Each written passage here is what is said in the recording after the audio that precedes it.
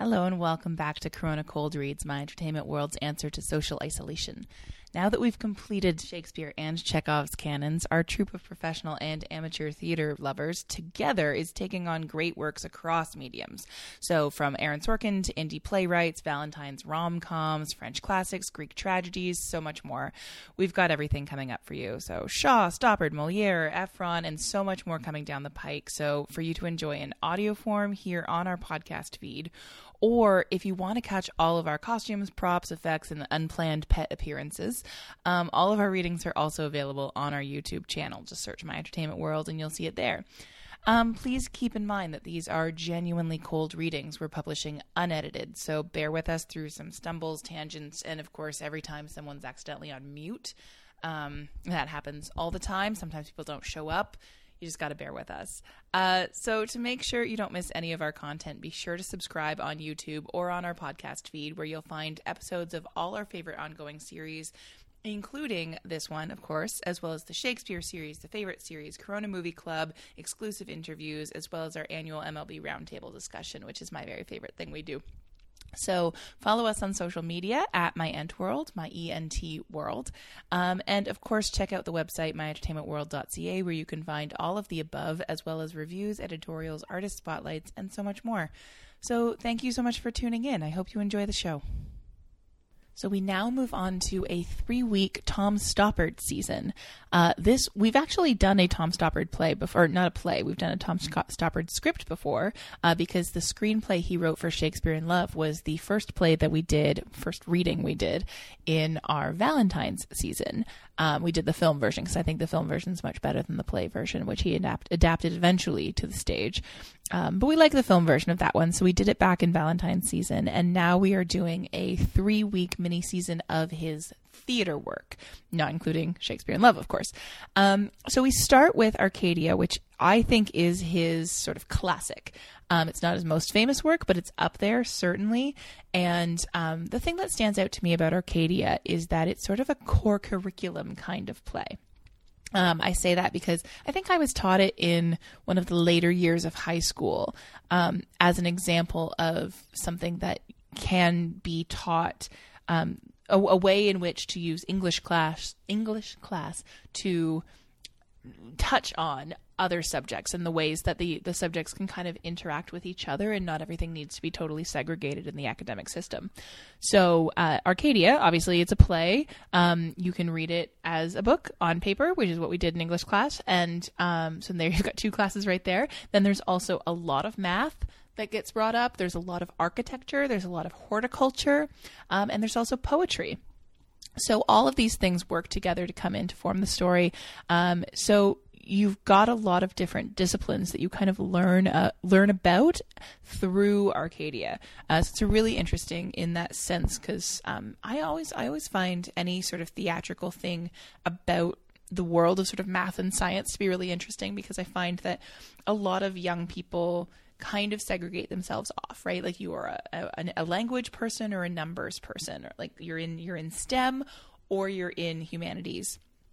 And I like when a humanities art or an English art then uses or touches on the world of STEM, because they're just often so separate from each other. So Arcadia is just it's very smart. It's very heady. I actually found in the reading of it a little bit hard to follow, to be honest. It is much clearer on stage. So if you want to watch the YouTube video to help yourself out, certainly that's a good idea. But yeah, I would mostly say be kind to yourself in this one. Do not worry about following beat for beat. You are not expected to keep up with Thomasina. Yes, I know she's only 13, but she's a genius, which is why I cast Laura Hubbard, because she's a genius. And be kind to yourself. You don't need to follow absolutely everything. All of these characters are very smart, but a lot of them also are very wrong. That's something about this play where they will lead off on some big pretentious tangent that you're just like, wait, what are they talking about? But to be honest, the other characters in the scene are also like, wait, what are they talking about? So it's not actually necessary that you follow everybody along on their own trains of thought, because sometimes those trains of thought are going to bad places. So Yeah, Arcadia's a lot. It's very intellectually demanding. Of course, now you're going to listen to it and you're like, this is fine, Kelly, very accessible. You're so silly. But I think it's very difficult. Certainly off stage.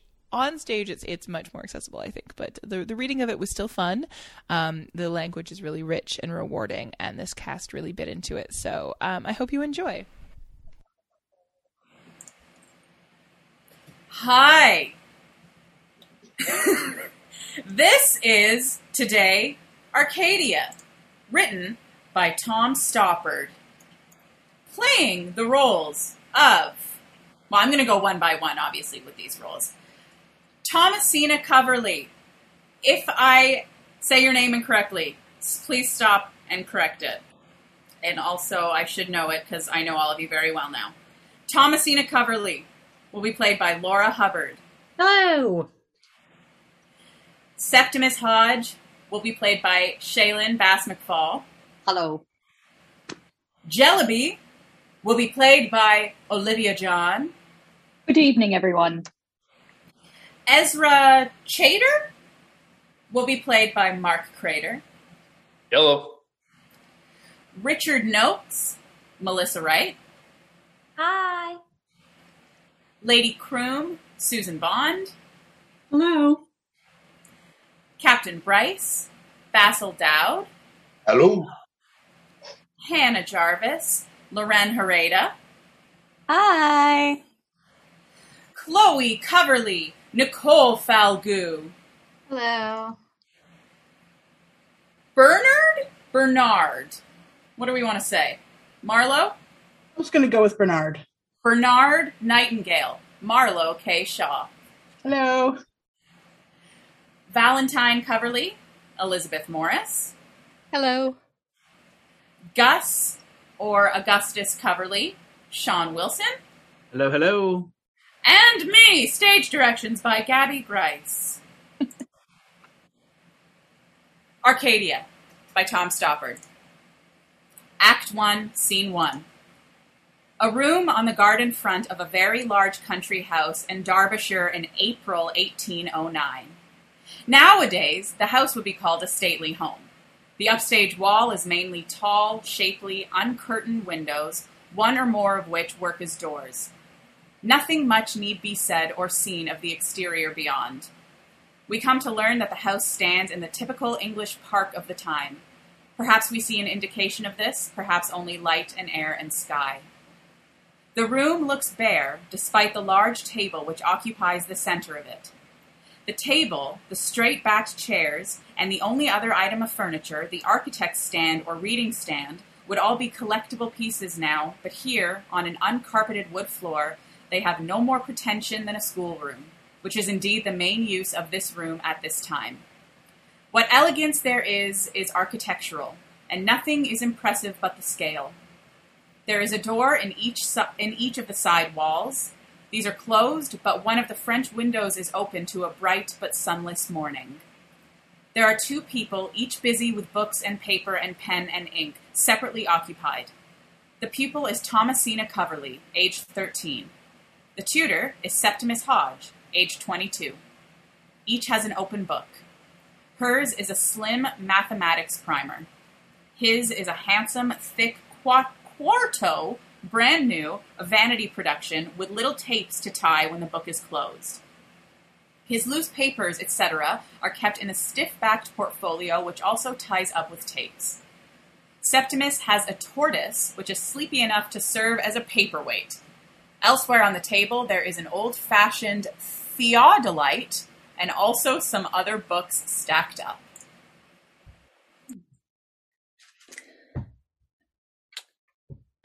Septimus, what is carnal embrace? Carnal embrace is the practice of throwing one's arms around a side of beef. Is that all? No. A shoulder of mutton, a haunch of venison well hugged, an embrace of grouse, caro, carnis, feminine, flesh. Is it a sin? Not necessarily. my lady, but when carnal embrace is sinful, it is a sin of the flesh, QED. We had Caro in our Gallic wars. The Britons live on milk and meat, lacte et carne vivunt. I'm sorry, this seed fell on stony ground. That was the sin of Onan, wasn't it, Septimus? Yes. He was giving his brother's wife a Latin lesson, and she was hardly the wiser for it after it than before. I thought you were finding a proof for Fermat's last theorem. It is very difficult, Septimus. You will have to show me how. If I knew how, there would be no need to ask you. Fermat's last theorem has kept people busy for 150 years, and I hoped it would keep you busy long enough for me to read Mr. Chater's poem in praise of love, which only the distraction of its own absurdities. Mr. Chater has written a poem? He believes he has written a poem, yes. I can see that there might be more carnality in your algebra than in Mr. Chater's couch of Eros. It was not my algebra. I heard Jellaby telling Cook that Mrs. Chater was discovered in carnal embrace in the gazebo. Really? With whom did Jellaby happen to say? What do you mean, with whom? With what? Exactly so. The idea is absurd. Where did this story come from? Mr. Noakes? Mr. Noakes. Papa's landscape gardener.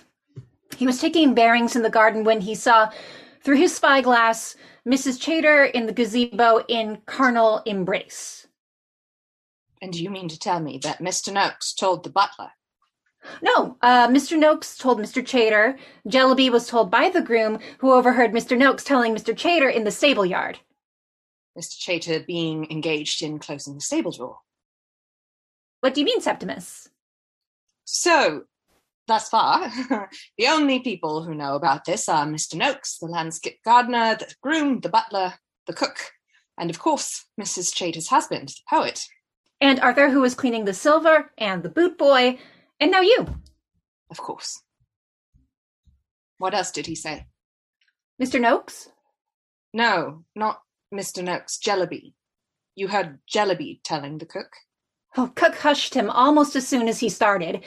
Jellaby did not see that I was being allowed to finish yesterday's upstairs rabbit pie before I came to my lesson. I think you have not been candid with me.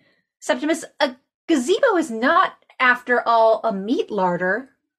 I never said my definition was complete. Is carnal embrace kissing? Yes. And throwing one's arms around Mrs. Chater? Yes. Now, Fermat's last theorem. I thought as much. Well, I hope you are ashamed. Aye, my lady? If you do not teach me the true meaning of things, who will?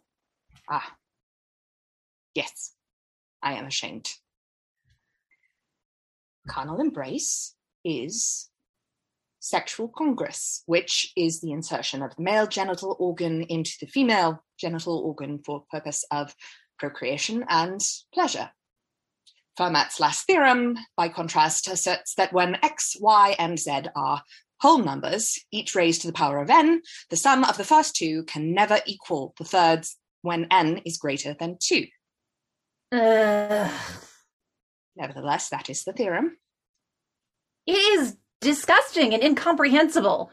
Now, when I am grown to practice it myself, I shall never do without thinking of you. Thank you very much, my lady. Was Mrs. Chater down this morning? No. Tell me more about sexual congress. There is nothing more to be said about sexual congress. Is it the same as love? Oh, no. It's much nicer than that. One of the side doors leads to the music room. It is the other side door which now opens to admit Jellaby, the butler. I'm teaching, Jellaby. Beg your pardon, Mr. Hodge. Mr. Chater said it was urgent you receive his letter. Very well. Takes the letter. Thank you. And to dismiss Jellaby? Thank you. Mr. Chater asked me to bring him your answer. My answer? He opens the letter. There is no envelope as such, but there is a cover which, folded and sealed, does the same service. He tosses the cover negligently aside and reads. Well, my answer is that, as is my custom and my duty to his lordship, I am engaged until 11:45 in the education of his daughter. When I am done, and if Mr. Chater is still there, I will be happy to wait upon him in the gun room. I will tell him so. Thank you, sir. Septimus folds the letter and places it between the pages of The Couch of Eros. What's for dinner, Jellaby? Boiled ham and cabbages, my lady, and a rice pudding. Oh, goody. Jellaby leaves. Well, so much for Mr. Noakes. Puts himself forward as a gentleman, a philosopher of the picturesque, a visionary who can move mountains and cause lakes. But in the scheme of the garden, he is as the serpent. When you stir your rice pudding, Septimus, the spoonful of jam spreads itself round, making red trails, like the picture of a meteor in my astronomical atlas. But if you stir it backwards, the jam will not come together again. Indeed, the pudding does not notice and continues to turn pink, just as before. Do you think this is odd? No. Well, I do. You cannot stir things apart. No more you can. Time must needs run backwards. And since it will not, we must stir our way onward, mixing as we go. Disorder out of disorder, into disorder, until pink is complete, unchanging and unchangeable. And we are done and with it forever. This is known as free will or self-determination. He picks up the tortoise and moves it a few inches as though it had strayed on top of some loose papers and admonishes it. Sit. Septimus, do you think God is Newtonian? Newtonian? Almost certainly, I'm afraid. We must ask your brother to make it his first inquiry. No, Septimus, a Newtonian. Septimus, am I the first person to have thought of this? No. I have not said yet. If everything from the farthest planet to the smallest atom of our brain acts according to Newton's law of motion, what becomes of free will? No. God's will. No. Sin. No. Very well.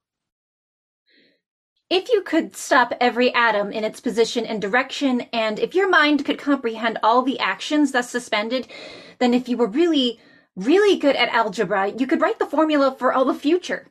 And although nobody can be so clever as to do it, the formula must exist, just as if one could.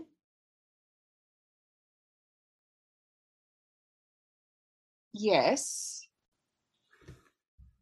Yes, as far as I know, you are the first person to have thought of this. In the margin of his copy of Arithmetica, Fermat wrote that he had discovered a wonderful proof of his theorem, but the margin being too narrow for his purpose, did not have room to write it down. The note was found after his death, and from that day to this... Oh, I see now. The answer is perfectly obvious. This time you may have overreached yourself. The door is opened somewhat violently. Chater enters. Mr. Chater, perhaps my message miscarried. I will be at liberty at 11:45, if that is convenient. It is not convenient, sir. My business will not wait. Then I suppose you have Lord Croom's opinion that your business is more important than his daughter's lesson. I do not. But, if you like, I will ask his lordship to settle the point. My lady, take Fermat into the music room. There will be an extra spoonful of jam if you find his proof. There is no proof, Septimus. The thing that is perfectly obvious is that the note in the margin was a joke to make you all mad. Thomasina leaves. Now, sir, what is this business that cannot wait? I think you know it, sir. You have insulted my wife. Insulted her? I would deny my nature, my conduct, and the admiration in which I hold Mrs. Chater. I have heard of your admiration. sir. You insulted my wife in the gazebo yesterday evening. You are mistaken. I made love to your wife in the gazebo. She asked me to meet her there. I have her note somewhere. I dare say I could find it for you. And if someone is putting it about that I did not turn up, by God, sir, it is a slander. You damned lecher! You would drag down a lady's reputation to make her a refuge for your cowardice? It will not do. I am calling you out. Chater,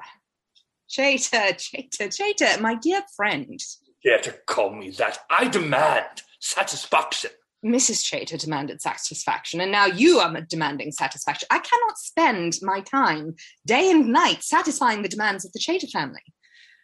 As for your wife's reputation, it stands where it ever stood. You blackguard. I assure you, Mrs. Chater is charming and spirited, with a pleasing voice and a dainty step. She is the epitome of all the qualities society applauds in her sex, and yet her chief renown is for a readiness that keeps her in a state of tropical humidity as would grow orchids in her drawers in January. Damn you, Hodge. I will not listen to this. Will you fight or not? Not.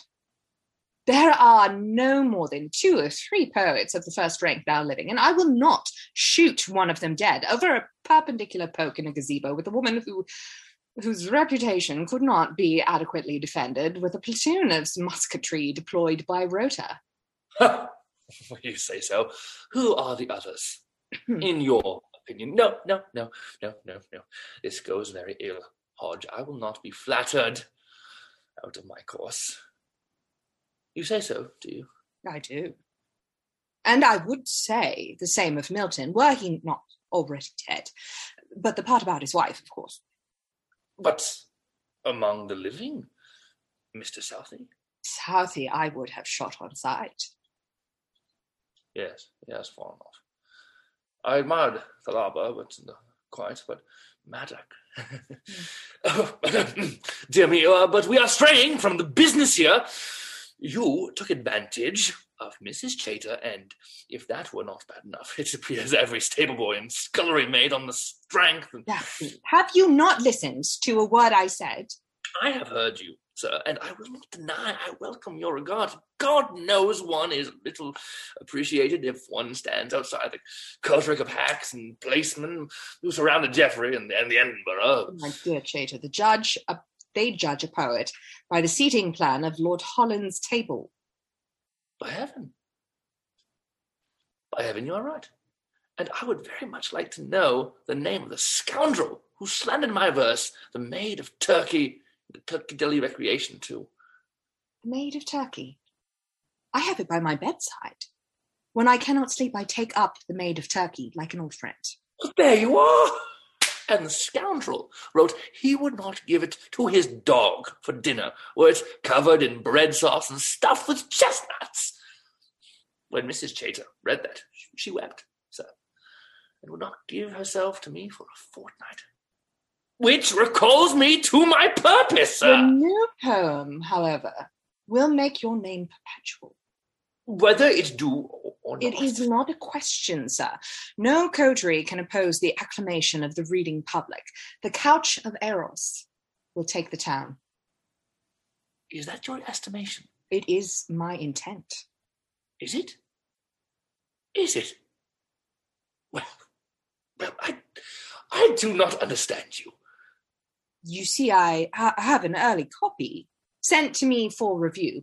I say review, but I speak of an extensive appreciation of your gifts and your rightful place in English literature. Well, I must say that is certainly... You have written it? Not yet. Ah, and how long does that... To be done right, it first requires a careful rereading of your book, both your books, several readings, together with outlying works for an exhibition of deference or disdain as the case merits. I make notes, of course, I alter my thoughts, and finally, when all is ready and I am calm in my mind... Did Mrs. Chater know of this before you I think she very likely did. There is nothing that woman would not do for me. Now, you have an insight to her character. Yes, by God! She is a wife to me, sir. For that alone, I would not make her a widow. Captain Bryce once made the same observation. Captain Bryce did. Mr. Hodge, allow me to inscribe your copy in happy anticipation. Lady Thomasina's pen will serve us. Your connection with Lord and Lady Croom you owe to your fighting her ladyship's brother? No, it was all nonsense, sir. A canard, but a fortunate mistake, sir. It brought me the patronage of a captain of His Majesty's Navy and the brother of a countess. I do not think Mr. Walter Scott can say as much, and here I am, a respected guest at Sidley Park. Well, sir, you can say you have received satisfaction. Chater is already inscribing the book using the pen and ink pot on the table. Noakes enters through the door used by Chater. He carries rolled-up plans. Chater inscribing ignores Noakes. Noakes, on seeing the occupants, panics.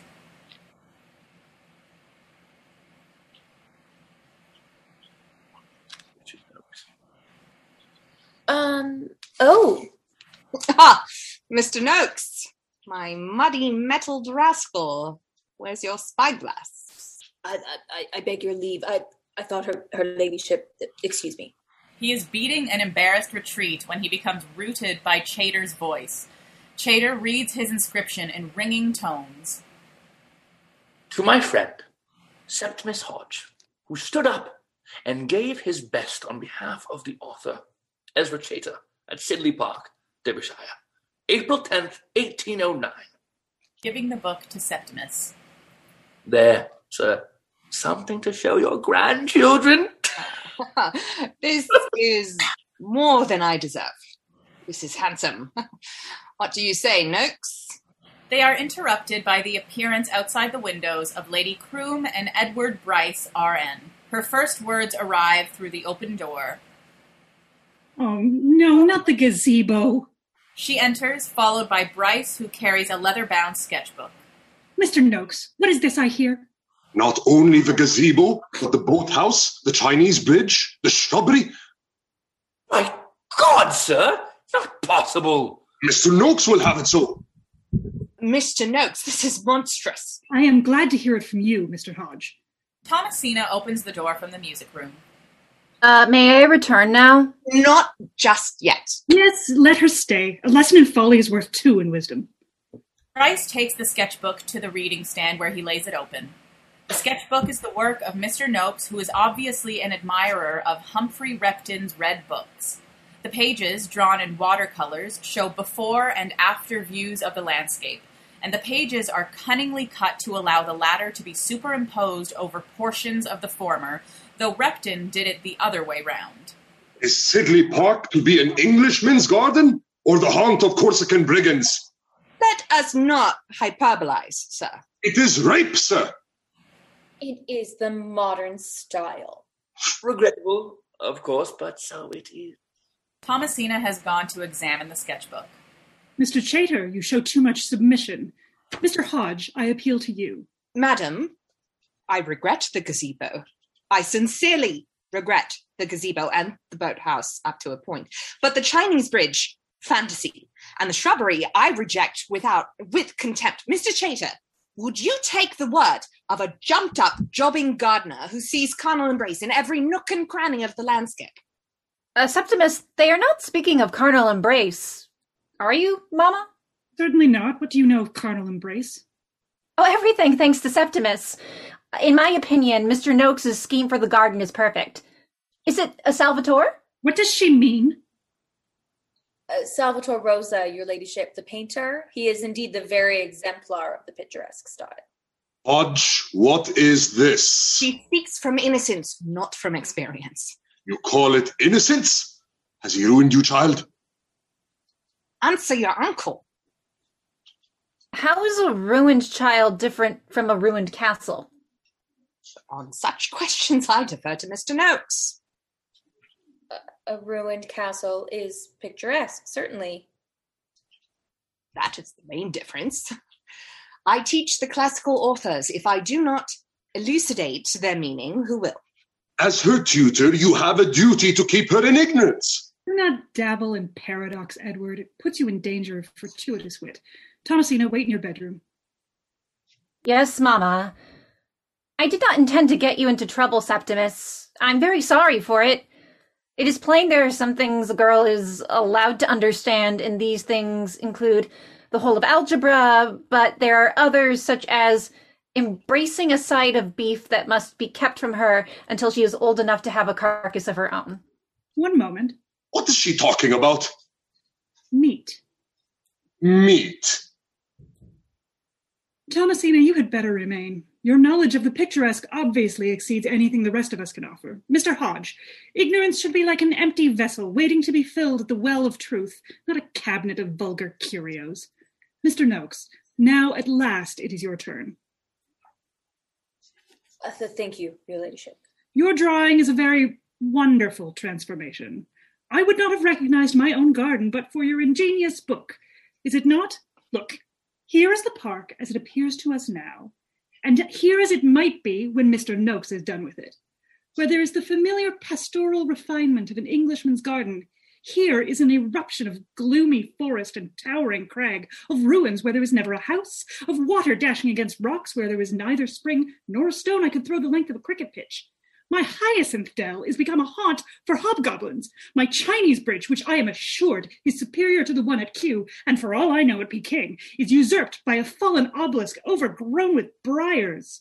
Lord Little has one very similar. Cannot relive Lord Little's misfortunes by adding to my own. Leave Lord Little's misfortunes by adding to my own. Pray, what is this rustic hovel that presumes to superpose itself on my gazebo?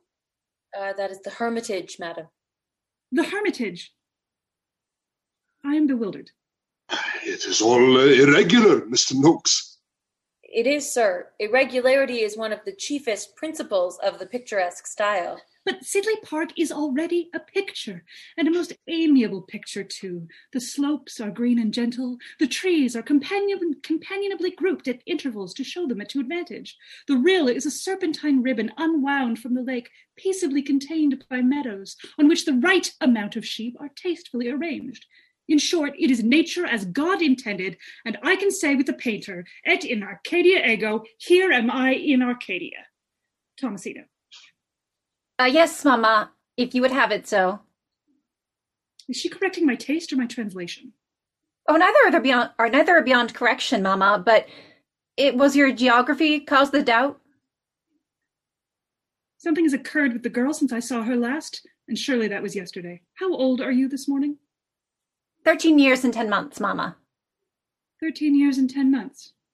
She is not due to be pert for 6 months at the earliest, or to have notions of taste for much longer. Mr. Hodge, I hold you accountable. Mr. Noakes, back to you. Thank you. You have been reading too many novels by Mrs. Radcliffe. That is my opinion. This is a garden for the castle of Otranto, or the mysteries of Udolpho. The castle of Otranto, my lady, is by Horace Walpole. Mr. Walpole, the gardener? Mr. Chater, you are a welcome guest at Sidley Park, but while you are one, the Castle of Otranto was written by whomsoever I say it was. Otherwise, what is the point of being a guest or having one? The distant popping of guns is heard. Well, the guns have reached the brow. I will speak to his lordship on the subject, and we will see by and by. She stands looking out. Ah, your friend has got down a pigeon, Mr. Hodge. Bravo, sir! The pigeon, I am sure, fell to your husband or to your son, your ladyship. My school friend was never a sportsman. Yes, to Augustus. Bravo, lad. Well, come along. Where are my troops? Lady Croom goes. Bryce, Noakes, and Chater obediently follow her, Chater making a detour to shake Septimus's hand fervently. My dear Mr. Hodge. Chater leaves also. The guns are heard again, a little closer. Pop, pop, pop. I've grown up in the sound of guns like the child of a siege. Pigeons and rooks in the close season, grouse on the heights from August, and the pheasants to follow, partridge, snipe, woodcock, and teal. Pop, pop, pop, and the culling of the herd. Papa has no need of the recording angel. His life is written in the game book. The calendar of slaughter. Even in Arcadia, there am I. Oh, phooey to death. She dips a pen and takes it to the reading stand. I will put in a hermit.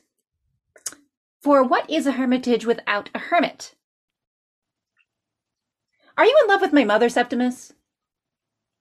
You must not be cleverer than your elders. It is not polite. Am I clever? Yes, much. Well, I'm sorry, Septimus. Mrs. Chater came to the music room with a note for you. She said it was of scant importance and that, therefore, I should carry it to you with utmost safety, urgency, and discretion. Does carnal embrace addle the brain? Invariable. Thank you. That is enough education for today. There. I have made him like the Baptist in the wilderness. How picturesque. Thomasina! Thomasina runs off into the garden, cheerfully, an uncomplicated girl. Septimus opens Mrs. Chater's note. He crumples the envelope and throws it away. He reads the note, folds it, and inserts it into the pages of the Couch of Eros. Scene 2. The lights come up on the same room on the same sort of morning in the present day, as is instantly clear from the appearance of Hannah Jarvis and from nothing else. Something needs to be said about this. The action of the play shuttles back and forth between the early 19th century and the present day, always in this same room. Both periods must share the state of the room without the additions and subtractions which would normally be expected. The general appearance of the room should offend neither period. In the case of props, books, paper, flowers, etc., there is no absolute need to remove the evidence of one period to make way for another. However, books, etc., used in both periods should exist in both old and new versions. The landscape outside, we are told, has undergone changes. Again, what we see should neither change nor contradict. On the above principle, the ink and pens, etc., of the first scene can remain. Books and papers associated with Hannah's research in Scene 2 can have been on the table from the beginning of the play, and so on. During the course of the play, the table collects this and that, and where an object from one scene would be an anachronism in another, say a coffee mug, it is simply deemed to have become invisible. By the end of the play, the table has collected an inventory of objects. Hannah is leafing through the pages of Mr. Noakes' sketchbook. Also to hand, opened and closed, are a number of small volumes-like diaries. These turn out to be Lady Croom's garden books. After a few moments, Hannah takes the sketchbook to the windows, comparing the view with what has been drawn, and then she replaces the sketchbook on the reading stand. She wears nothing frivolous. Her shoes are suitable for the garden, which is where she goes now after picking up the theodolite from the table. The room is empty for a few moments. One of the other doors opens to admit Chloe and Bernard. She is the daughter of the house and is dressed casually. Bernard, the visitor, wears a suit and tie. His tendency is to dress flamboyantly, but he has damped it down for the occasion slightly. A peacock-colored display handkerchief boils over in his breast pocket. He carries a capacious leather bag which serves as a briefcase. Oh, well, she was here. Yes, the French window. Yes, hang on. Chloe steps out through the garden door and disappears from view. Bernard hangs on. The second door opens and Valentine looks in. Sod. Valentine goes out again, closing the door. Chloe returns carrying a pair of rubber boots. She comes in and sits down and starts exchanging her shoes for the boots while she talks. The best thing is, you wait here, save you tramping around. She spends a good deal of time in the garden, as you may imagine. Yes. Why? Well, she's writing a history of the garden. Didn't you know? No, I knew she was working on the Croom papers, but... Well, it's not exactly a history of the garden either. I'll let Hannah explain it. The trench you nearly drove into is all to do with it. I was going to say make yourself comfortable, but it's hardly possible. Everything's been cleared out. It's en route to the nearest lavatory. Everything is? No, this room is. They drew the line at chemical ladies. Yes, I see. Did you say Hannah? Hannah, yes. Will you be all right? She stands up wearing the boots. I won't be. She's lost him. Mr. Nightingale? Waking up. Oh, yes, thank you. Miss Jarvis, is Hannah Jarvis the author? Yes, have you read her book? Oh, yes. I bet she's in the Hermitage. I can't see from here with the marquee. Are you having a garden party? A dance for the district. Our annual dressing up and general drunkenness. The Wrinkleys won't have it in the house. There was a teapot we once had to bag back from the Christies in the nick of time. So anything that can be destroyed, stolen, or vomited on has been tactfully removed. Tactlessly, I should say. She's about to leave. Look, would you mind not mentioning my name just yet? Oh. All right. More fun to surprise her. Would you mind? No, but she's bound to ask. Should I give you another name? Just for the moment? Yes, why not? Perhaps another bird. You're not really a nightingale. She leaves again. Bernard glances over the books on the table. He puts his briefcase down. There is a distant pop-pop of a shotgun. It takes Bernard vaguely to the window. He looks out. The door through which he entered now opens. Gus looks into the room. Bernard turns and sees him.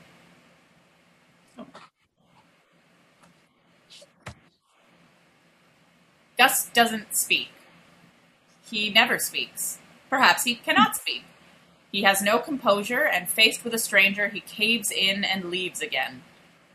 A moment later, the other door opens again, and Valentine crosses the room, not exactly ignoring Bernard, and yet ignoring him. Sod, sod, sod, sod, sod, sod, sod, sod, sod. Valentine goes out, closing the door behind him. Chloe! The same door opens, and Valentine returns. He looks at Bernard. She's in the garden looking for Miss Jarvis. Where is everything? It's been removed for the year. The dance is all in the tent, isn't it? Yes, but this is the way to the nearest toilet. I need the commode. Oh. Can't you use the toilet? It's got all the game books in it. Ah. The toilet has or the commode has? Is anyone looking after you? Yes, thank you. I'm Bernard Knight. I've come to see Miss Jarvis. I wrote to Lord Croom, but unfortunately I never received a reply, so I... Did you type it? Type it? Was your letter typewritten? Yes. My father never replies to typewritten letters. He spots... Sorry. Go ahead. He spots the tortoise. Oh, where have you been hiding, Lightning? I telephoned yesterday, and I think I spoke to you. To me? Ah, yes. Sorry. You're doing a talk about someone, and you wanted to ask Hannah something. Yes. As it turns out, I'm hoping Miss Jarvis will look kindly on me. I doubt it. You know about research? I know Hannah. Has she been here long? Well in possession, I'm afraid. My mother had read her book, you see. Have you? No. Yes, her book, indeed. She's terrifically pleased with herself. Well, I dare say if I wrote a bestseller. No, for reading it. My mother basically reads gardening books. She must be delighted to have Hannah Jarvis writing a book about her garden. Actually, it's about hermits. Gus returns through the same door and turns to leave again. It's all right, Gus. What do you want? But Gus has gone again. Well, I'll take Lightning for his run. Actually, we've met before. At Sussex a couple of years ago. A seminar. Oh, was I there? Yes. One of my colleagues believed he had found an unattributed short story by D.H. Lawrence, and he analyzed it on his home computer. Most interesting. Perhaps you remember the paper? Not really. But I often sit with my eyes closed, and it doesn't necessarily mean I'm awake. Well, by comparing sun to structures and so forth, this chap showed that there was a 90% chance that the story had indeed been written by the same person as Women in Love. To my inexpressible joy, one of your math mobs was able to show that on the same statistical basis, there was a 90% chance that Lawrence also wrote the Just William books, and much of the previous day's Brighton and Hove Argus. Oh, Brighton. Yes, I was there. Oh, here she comes. I'll leave you to talk. By the way, is yours the red Mazda? Yes. If you want a tip, I'd put it out of sight through the stable arch before my father comes in. He won't have anyone in the house with a Japanese car. Are you queer? No, actually. Oh, even so. Valentine leaves, closing the door. Bernard keeps staring at the closed door. Behind him, Hannah comes to the garden door. Mr. Peacock?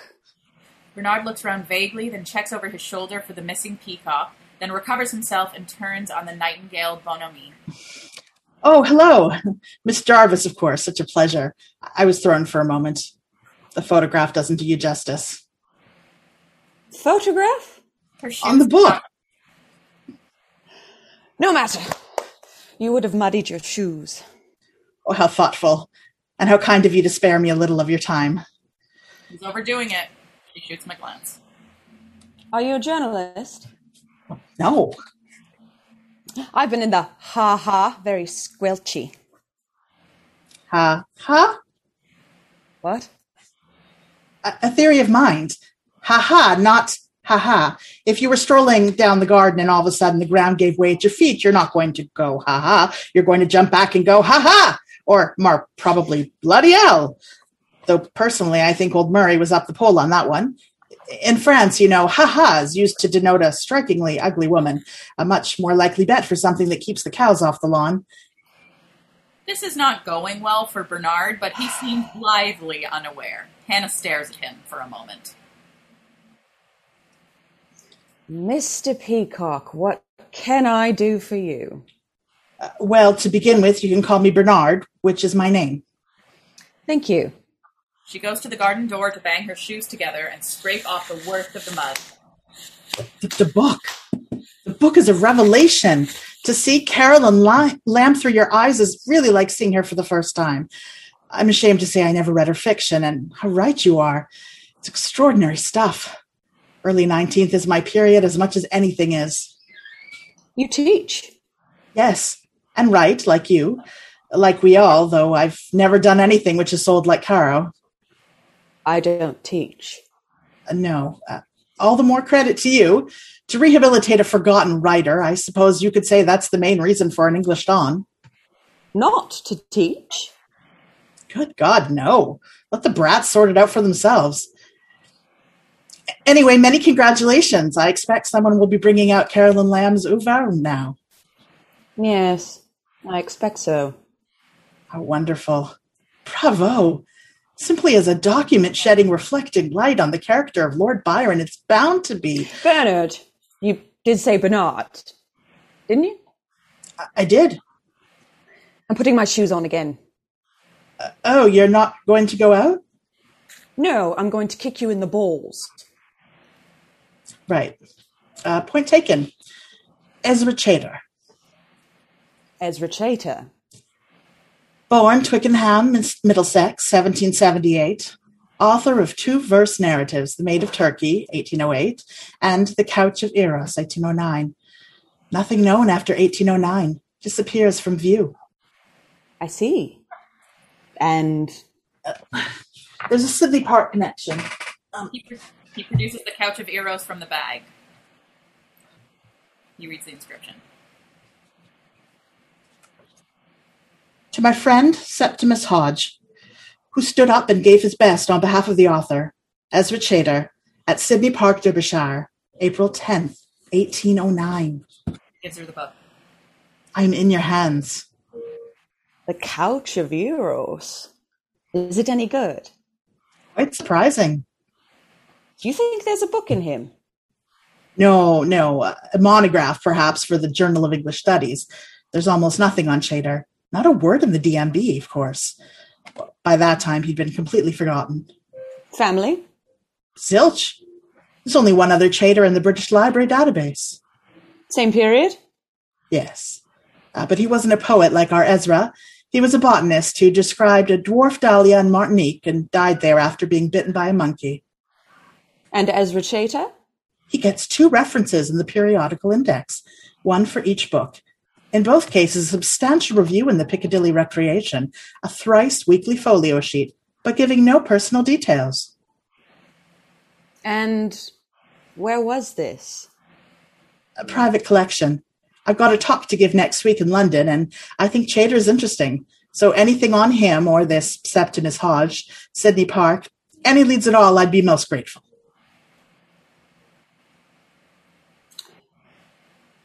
Well, this is a new experience for me. A grovelling academic. Oh, I say. Oh, but it is. All the academics who reviewed my book patronized it. Surely not. Surely yes. The Byron gang unzipped their flies and patronized all over it. Where is it you don't bother to teach, by the way? Oh, well, Sussex, actually. Nightingale. Yes, 1,000 words in the Observer to see me off the premises with a pat on the bottom. You must know him. As I say, I'm in your hands. Quite. Say please, then. Please. Sit down, do. Thank you. He takes a chair. She remains standing. Possibly she smokes. If so, perhaps now. A short cigarette holder sounds right, too. Or brown paper cigarillos. How did you know I was here? Oh, I didn't. I spoke to the son on the phone, but he didn't mention you by name. And then he forgot to mention me. Valentine. He's at Oxford, technically. Yes, I met him. Bride's head regurgitated. My fiancé.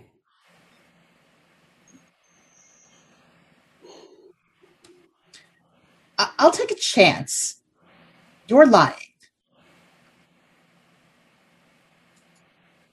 Well done, Bernard.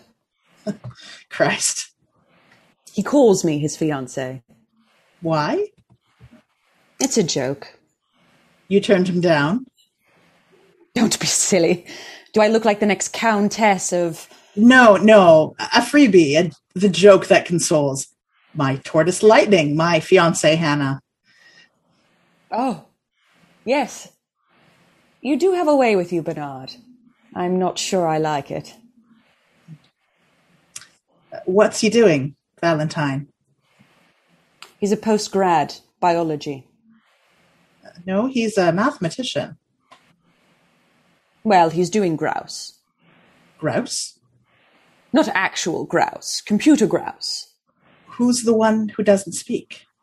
Gus. What's the matter with him? I didn't ask. And the father sounds like a lot of fun. Ah, yes. And the mother is the gardener.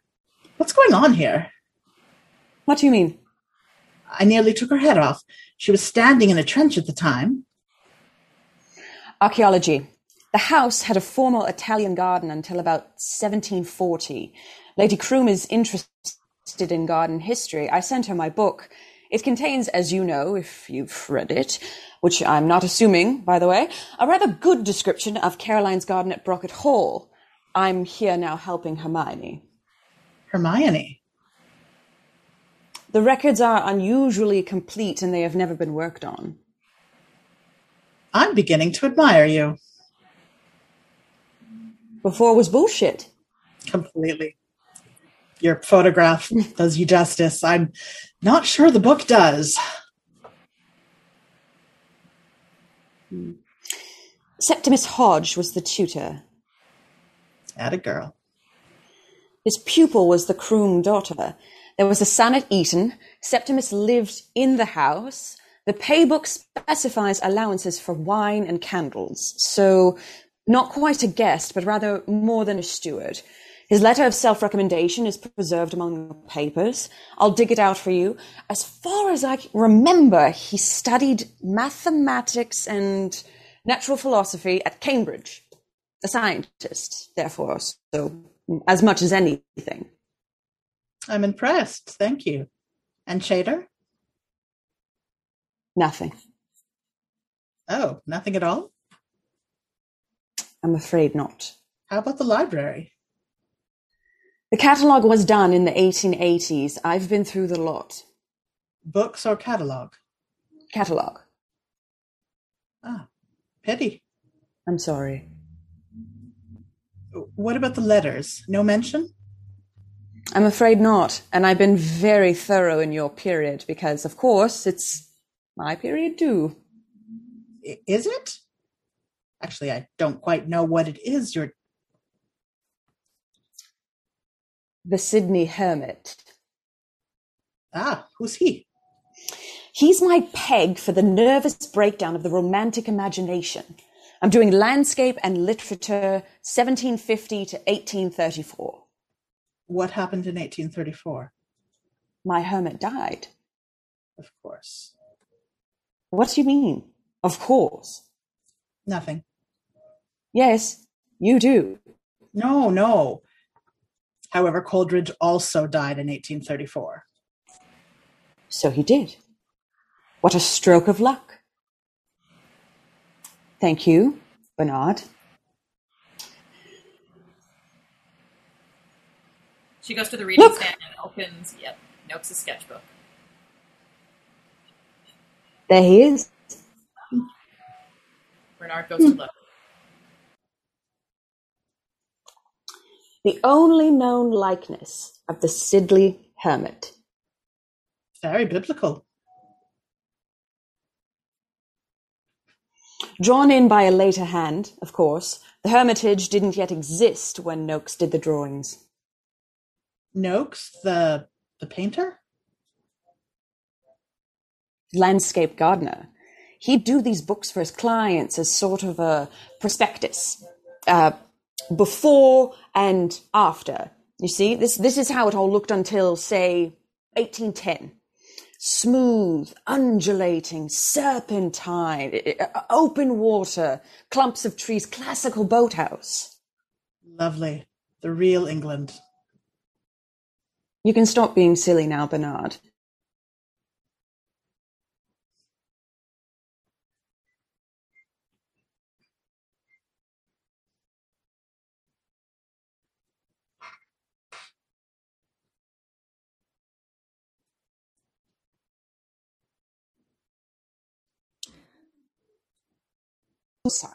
It's the Gothic novel. My Hermit is a letter by your... no! Am I back? Top of the speech! Top of the speech, okay. Top of the speech! Are you being silly now?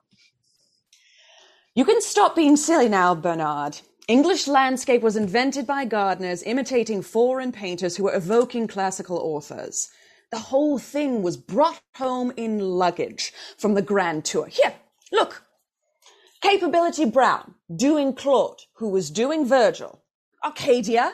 And here, superimposed by Richard Noakes, untamed nature in the style of Salvator Rosa. It's the Gothic novel expressed in landscape. Everything but vampires. There's an account of my hermit in a letter by your illustrious namesake. Florence? What? No, you go on. Thomas Love Peacock. Ah, yes. I found it in an essay on hermits and anchorites published in the Cornhill magazine in the 1860s. She fishes for the magazine itself, the books on the table, and finds it.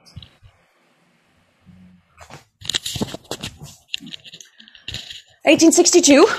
Peacock calls him not one of your idiot village simpletons to frighten the ladies, but a savant among idiots, a sage of lunacy. An oxymoron, so to speak. Yes. What? Nothing. Here we are. A letter we have seen, written by the author of Headlong Hall nearly 30 years ago, tells of a visit to the Earl of Croom's estate, Sidley Park. Was the letter to Thackeray? I don't know. Does it matter? No. Sorry. But the gaps he leaves for her are false promises, and she is not quick enough. That's how it goes. Only Thackeray edited the Cornhill until 63 when, as you know, he died. His father had been with the East India Company where Peacock, of course, held the position of examiner. So it's quite possible that if the essay were by Thackeray, the letter... Sorry, go on. Of course, the East India Library in the Blackfriars has most of Peacock's letters, so it would be quite easy to... Sorry.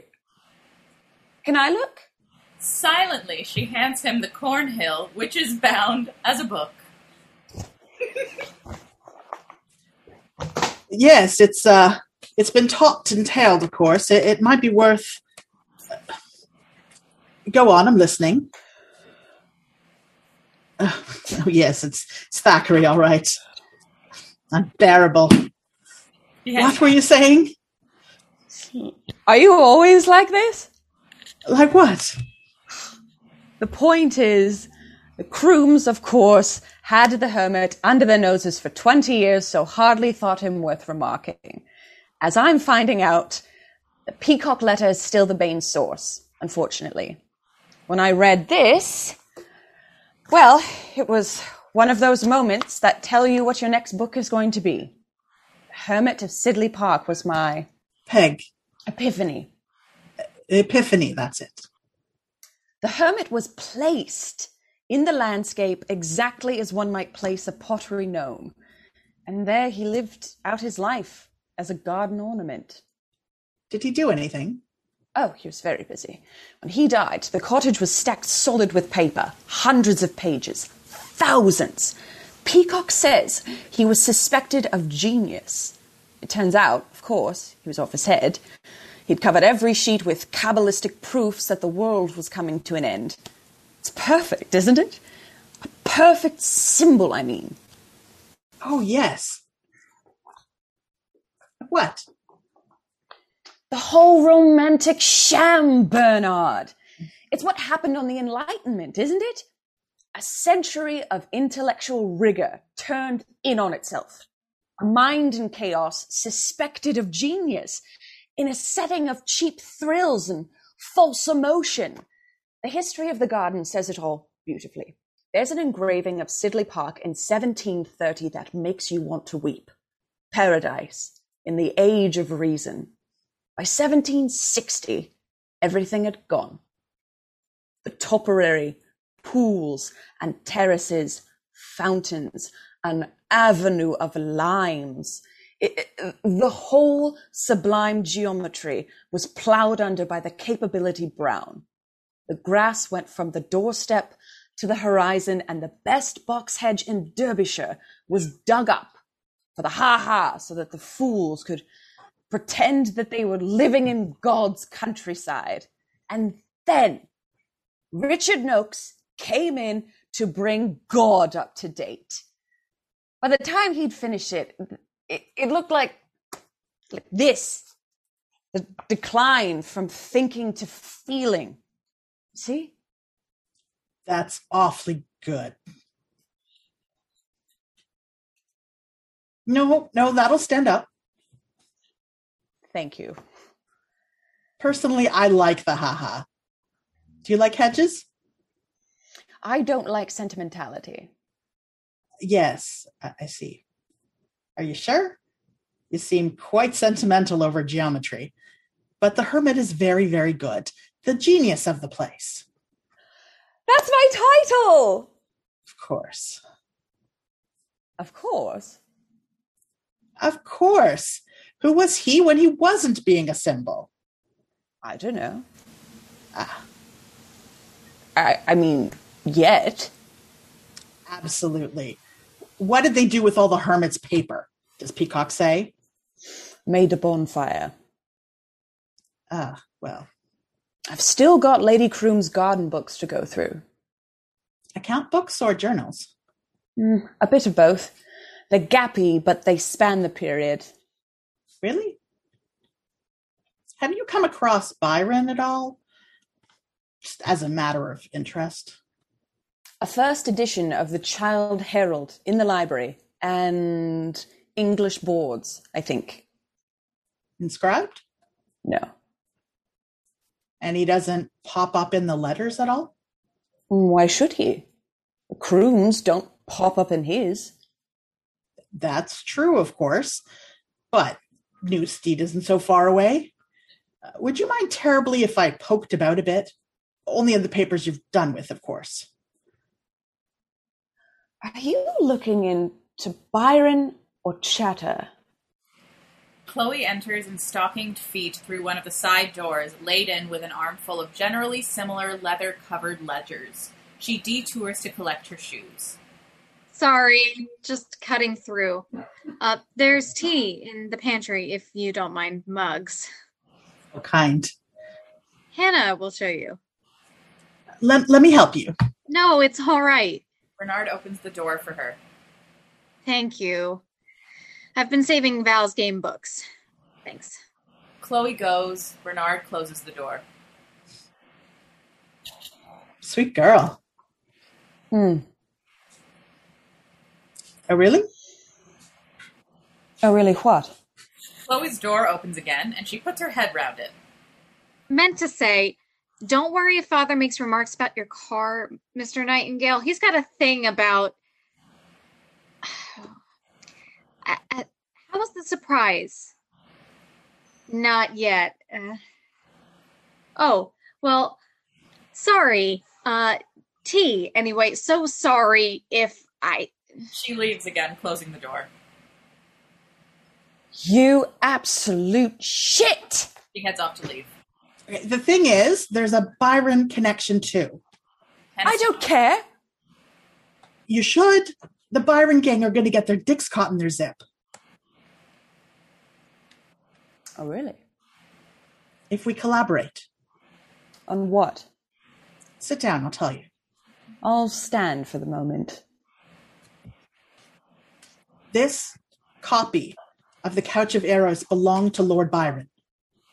It belonged to Septimus Hodge. Originally, yes, but it was in Byron's library, which was sold to pay his debts when he left England for good in 1816. The sales catalogue is in the British Library. Eros was lot 74A and was bought by the bookseller and publisher John Nightingale of Opera Court, Pall Mall, whose name survives in the firm of Nightingale and Matlock, the present Nightingale being my cousin.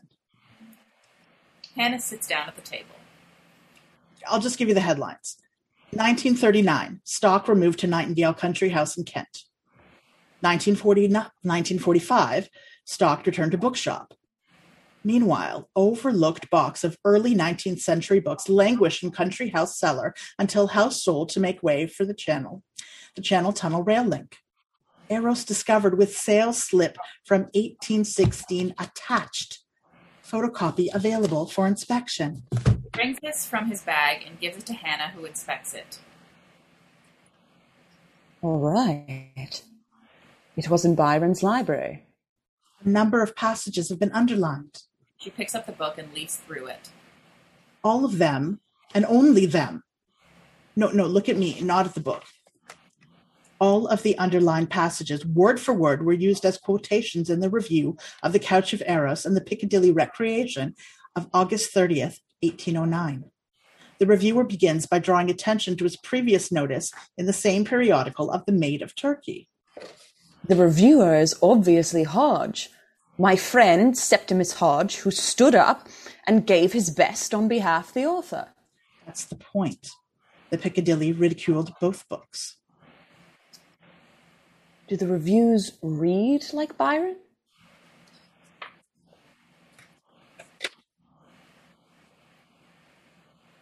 They read a damn sight more like Byron than Byron's reviews of Wordsworth the previous year. She glances over the photocopies. I see. Well, congratulations. Possibly. 2 previously unknown book reviews by the young Byron. Is that it? No. Because of the tapes, 3 documents survived undisturbed in the book. He has been carefully opening a package produced from his bag. He has the originals. He holds them carefully, one by one. Sir, we have a matter to settle. I wait on you in the gun room. E. Chater, Esquire. My husband has been sent to town for pistols. Deny what cannot be proven for charity's sake. I keep my room this day. Unsigned. Sydney Park, April 11th, 1809. Sir, I call you a liar, a lecher, a slanderer in the press, and a thief of my honor. I wait upon your arrangements for giving me satisfaction as a man and a poet. E. Chater, Esquire. Superb. But inconclusive. The book had 7 years to find its way into Byron's possession.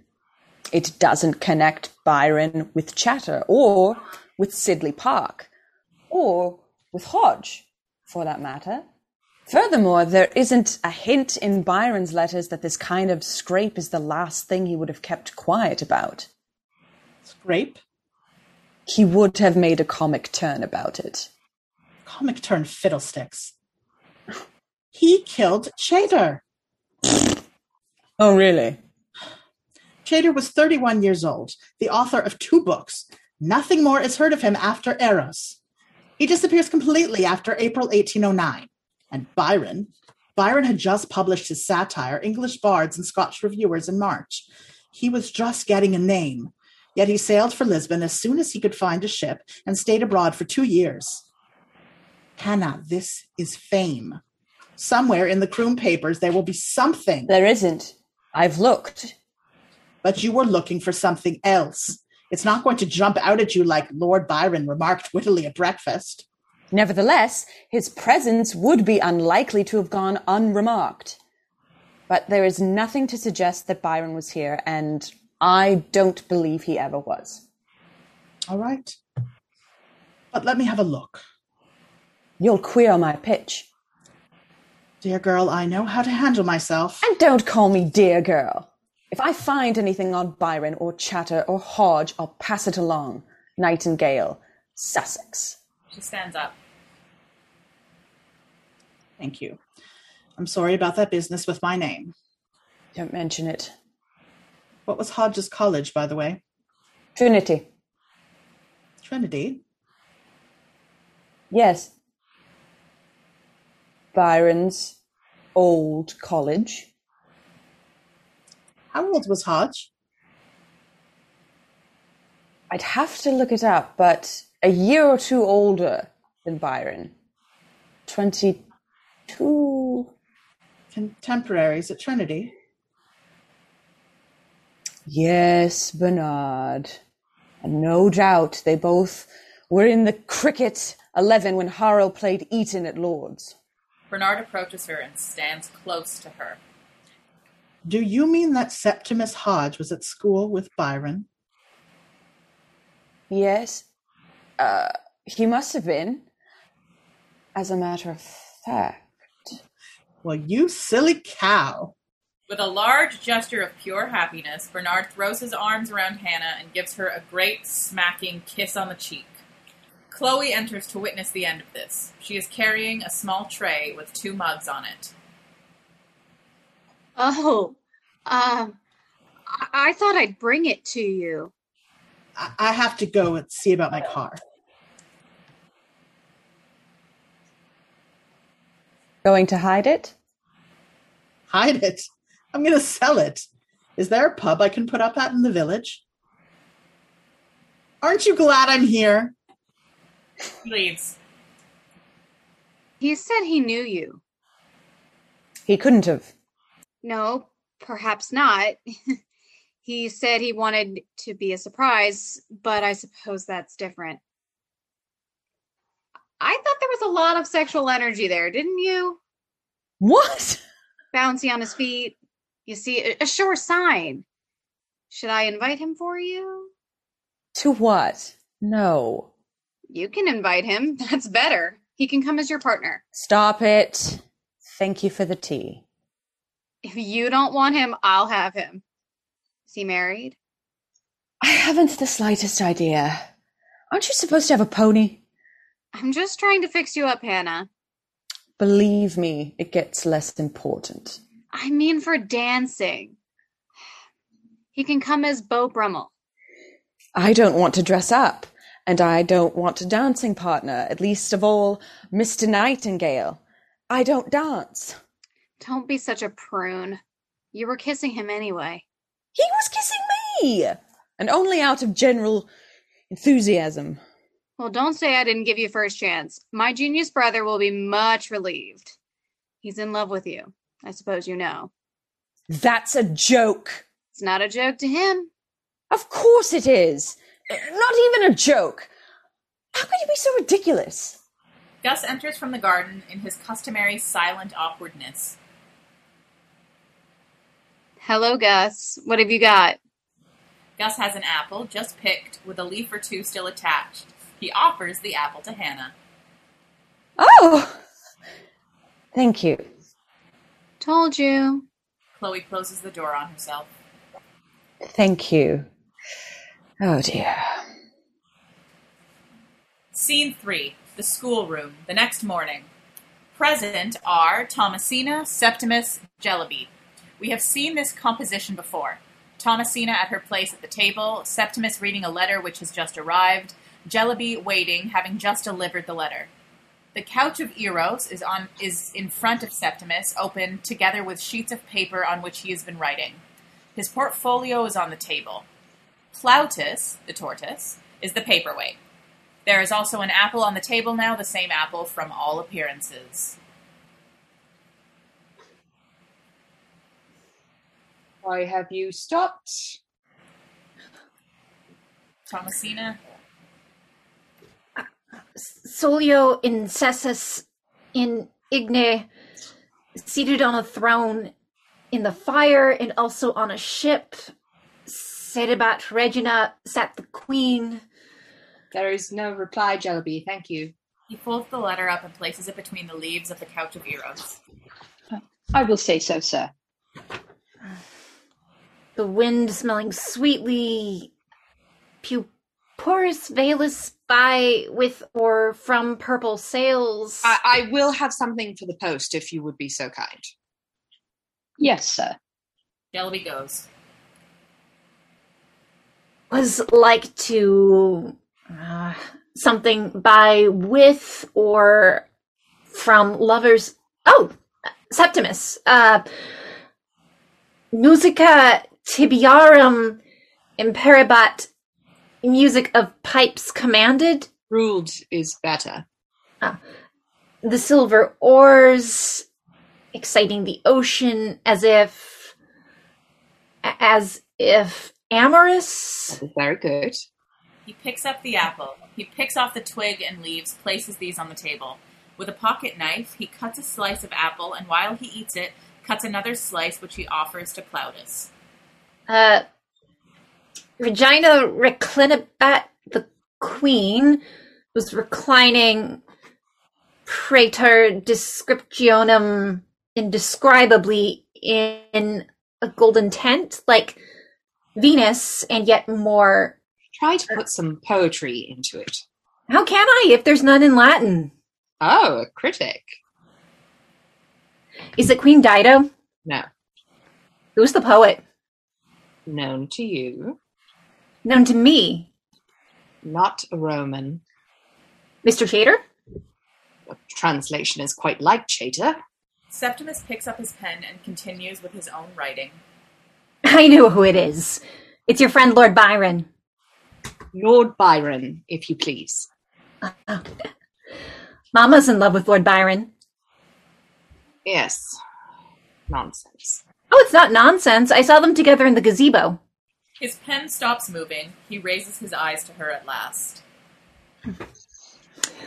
Lord Byron was reading to her from his satire, and Mama was laughing with her head in her best position. She did not understand the satire, and was showing politeness to a guest.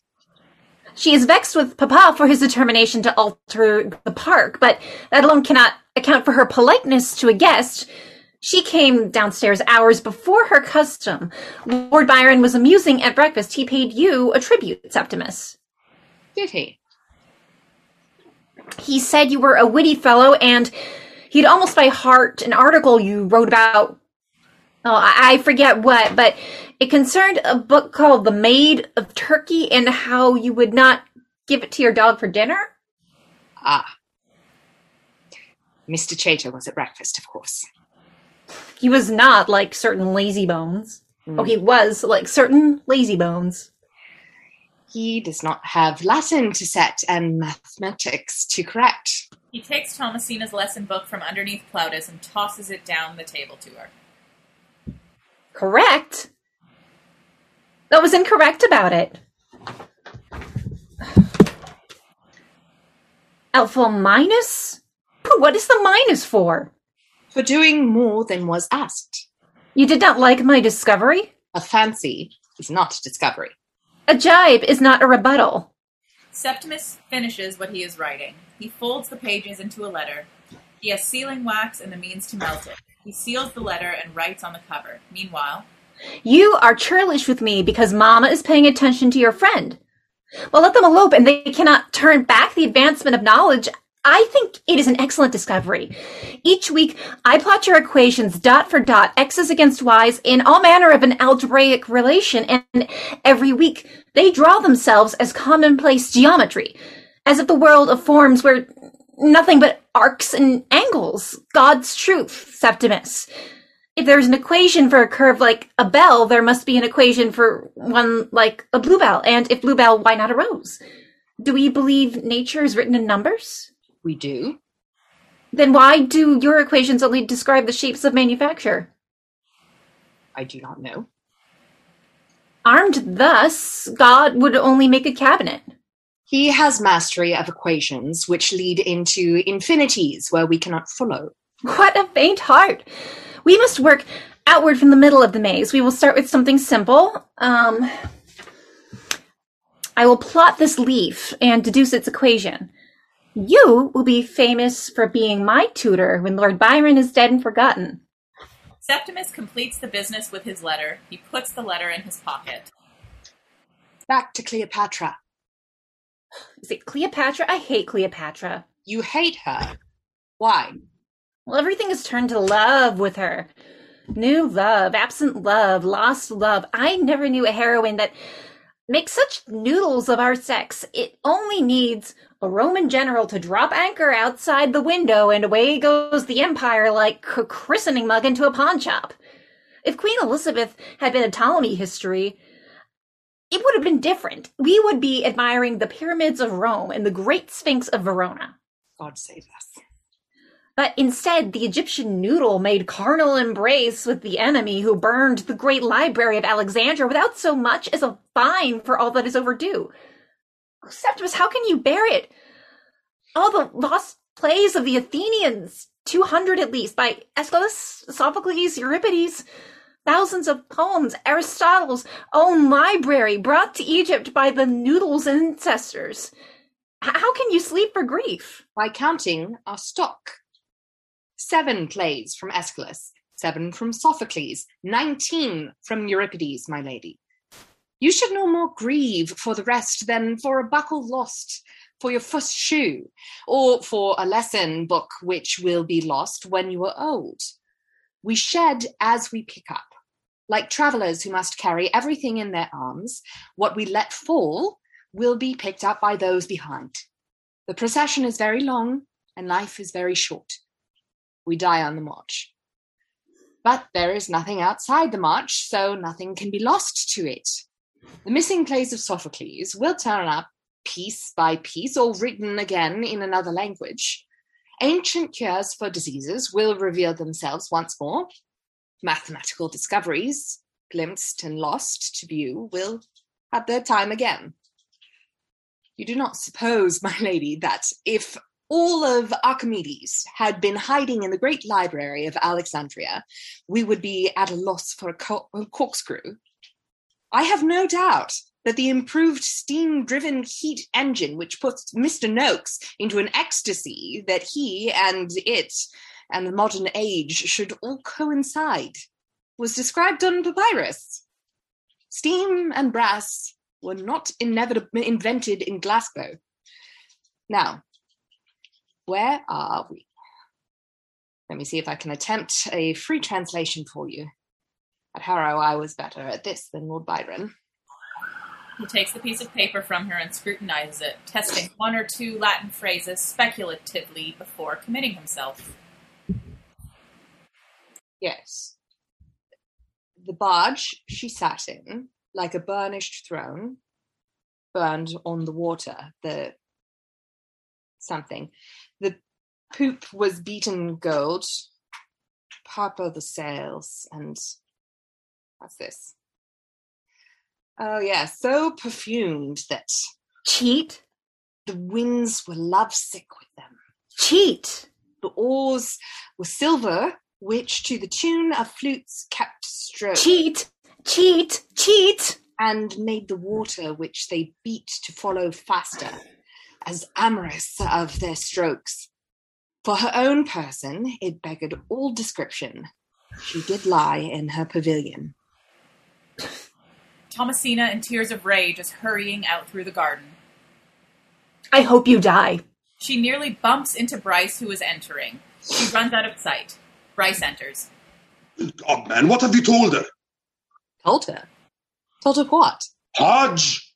Septimus looks outside the door, slightly contrite about Thomasina, and sees that Chater is skulking out of view. Chater! My dear fellow, don't hang back. Come in, sir. Chater allows himself to be drawn sheepishly into the room. Bryce stands on his dignity. Captain Bryce does me the honour, I mean to say, sir. Whatever you have to say to me, sir, address yourself to Captain Bryce. How unusual. Your wife did not appear yesterday, sir. I trust she is not sick? My wife? I have no wife. What the devil do you mean, sir? I do not understand the scheme, Chater. Whom do I address when I want to speak to Captain Bryce? Oh, slippery, Hodge, slippery. By the way, Chater. I have amazing news to tell you. Someone has taken to writing wild and whirling letters in your name. I received one not half an hour ago. Mr. Hodge, look to your honour, sir. If you cannot attend to me without this foolery, nominate your second, who might settle the business as between gentlemen.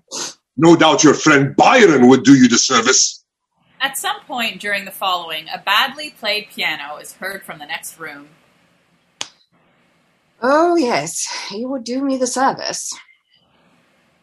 Sir, I repent your injury. You are an honest fellow with no more malice in you than poetry. Well, that is more like the thing. Is he apologizing? There is still the injury to his conjugal property. Mrs. Chater's... That's as you will, her tush. Nevertheless... But they are interrupted by Lady Croom, also entering from the garden. Oh, excellently found. Mr. Chater, this will please you very much. Lord Byron begs a copy of your new book. He dies to read it and intends to include your name in the second edition of his English Bards and Scotch Reviewers. English Bards and Scotch Reviewers? Your ladyship is a doggerel aimed at Lord Byron's seniors and betters. If he intends to include me, he intends to insult me. Well, of course he does, Mr. Chater. Would you rather be thought not worth insulting? You should be proud to be in the company of Rogers and Moore and Wordsworth. Ah, the Couch of Eros. Madam, that is my copy, madam. So much the better. What are friends' books for if not to be borrowed? Note, the Couch of Eros now contains the 3 letters, and it must do so without advertising the fact. This is why the volume has been described as a substantial quarto. Mr. Hodge, you must speak to your friend and put him off his affection of pretending to quit us. I will not have it. He says he is determined on the Malta packet head sailing out of Falmouth. His head is full of Lisbon and Lesbos and his portmanteau of pistols, and I have told him it is not to be thought of. The whole of Europe is in a Napoleonic fit. All the best ruins will be closed, the roads entirely occupied with the movement of armies, the lodgings turned to billets, and the fashion for godless republicanism not yet arrived at its natural reversion. He says his aim is poetry. One does not aim at poetry with pistols. At poets, perhaps. I charge you to take command of his pistols, Mr. Hodge. He is not safe with them. His lameness, he confessed to me, is entirely the result of his habit from boyhood of shooting himself in the foot. What is that noise? The noise is the badly played piano in the next room. The new Broadwood pianoforte, madam. Our music lessons are at an early stage.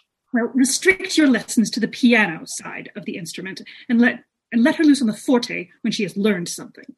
Lady Croom, holding the book, sails out back into the garden. Now, if that was not God speaking through Lady Croom, he never spoke through anyone. Take command of Lord Byron's pistols. You hear, Mr. Chater, sir? How will you answer him? Septimus has been watching Lady Croom's progress up the garden. He turns back. By killing him. I'm tired of him. Eh? Ah! Oh, damn your soul, Chater. Ovid would have stayed a lawyer, and Virgil of Varma if they had known the bathos to which love would descend in your sportive satires and noodle nymphs. I am at your service with a half-ounce ball in your brain. May it satisfy you. Behind the boathouse at daybreak. Shall we say 5 o'clock? My compliments to Mrs. Chater. Have no fear for her. She will not want for protection while Captain Price has a guinea in his pocket. He told her so himself. You lie, sir! No, sir. Mrs. Chater, perhaps. You lie, or you will answer to me! Oh, very well. I can fit you in at 5 minutes after 5. And then it's off to the Malta packed out at Falmouth. You two will be dead. My penurious school friend will remain to tutor Lady Thomasina, and I trust everybody, including Lady Croom, will be satisfied. Septimus slams the door behind him. He's all bluster and bladder. Rest assured, Chater. I will let the air out of him. Rice leaves by the other door. Chater's assurance lasts only a moment when he spots the flaw. Oh, but wait a minute. He hurries out after Bryce. Scene 4. Hannah and Valentine. She is reading aloud. He is listening. Lightning, the tortoise, is on the table and is not readily distinguishable from Plautus. In front of Valentine is Septimus's portfolio, recognizably so, but naturally somewhat faded. It is open.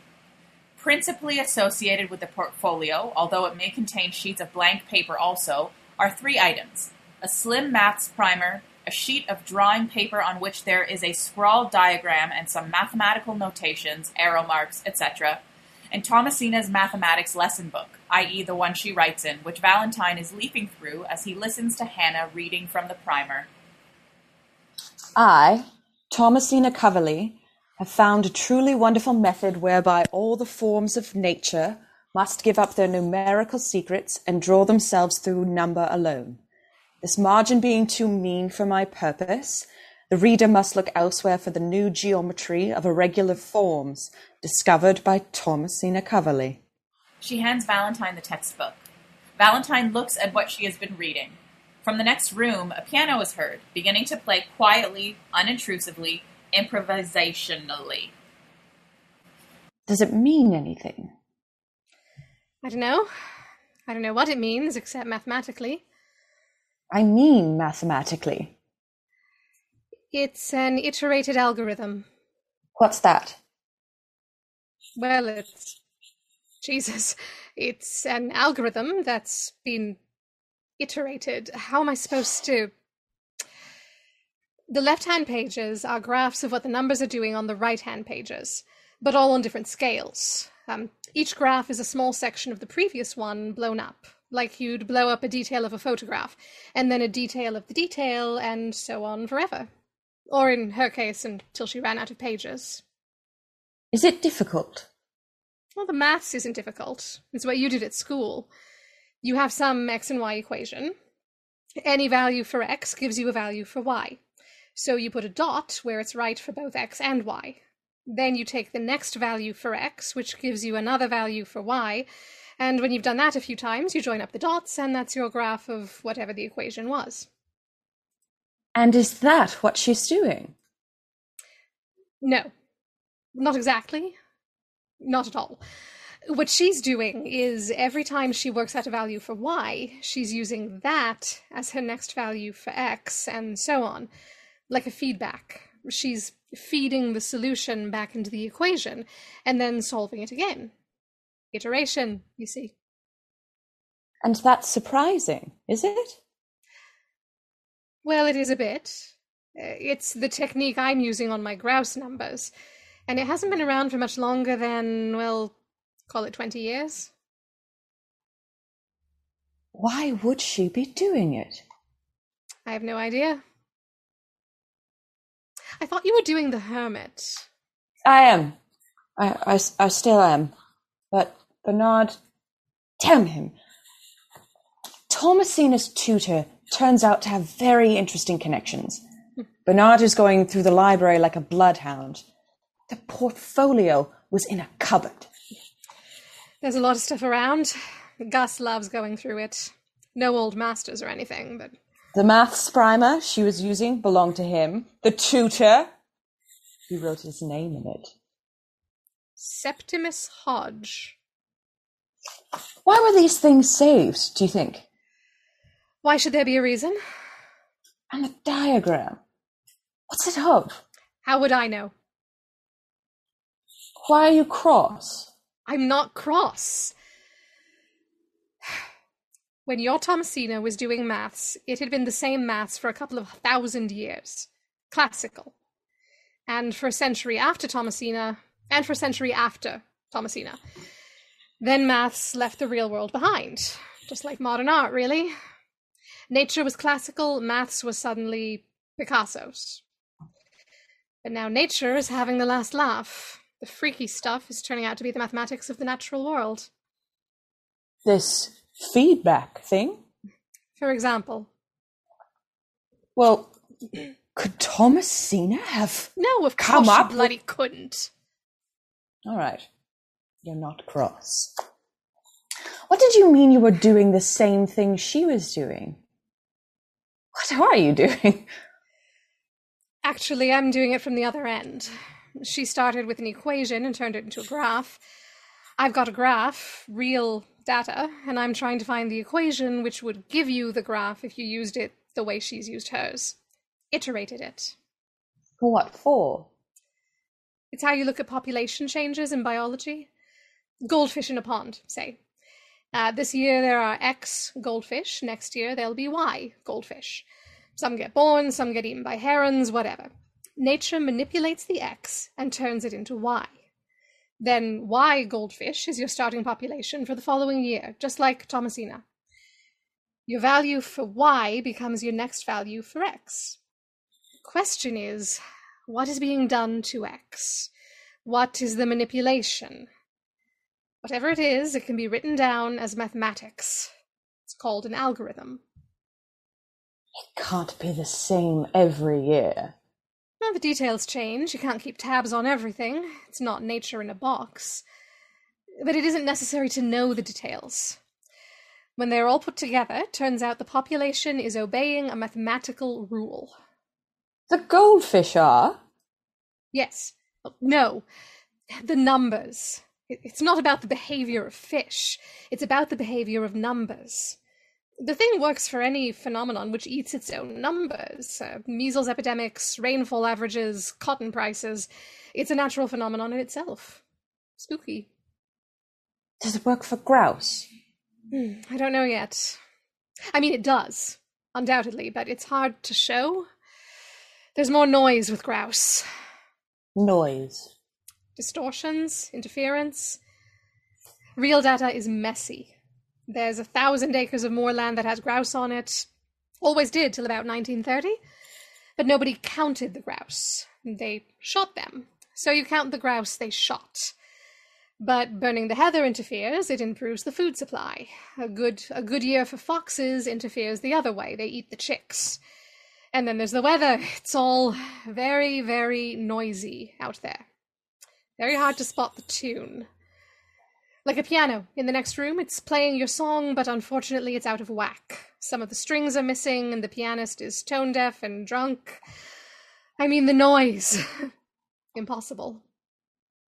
What do you do? Start guessing what the tune might be. You try to pick it out of the noise. You try this, you try that, you start to get something. It's half-baked, but you start putting in notes that are missing or not quite the right notes, and bit by bit, dum-de-dum-dum, dear Valentine, dum-de-dum-dum to you, the lost algorithm. Yes, I see. And then what? I publish. Of course. Sorry. Jolly good. Well, that's the theory. Grouse are bastards compared to goldfish. Why did you choose them?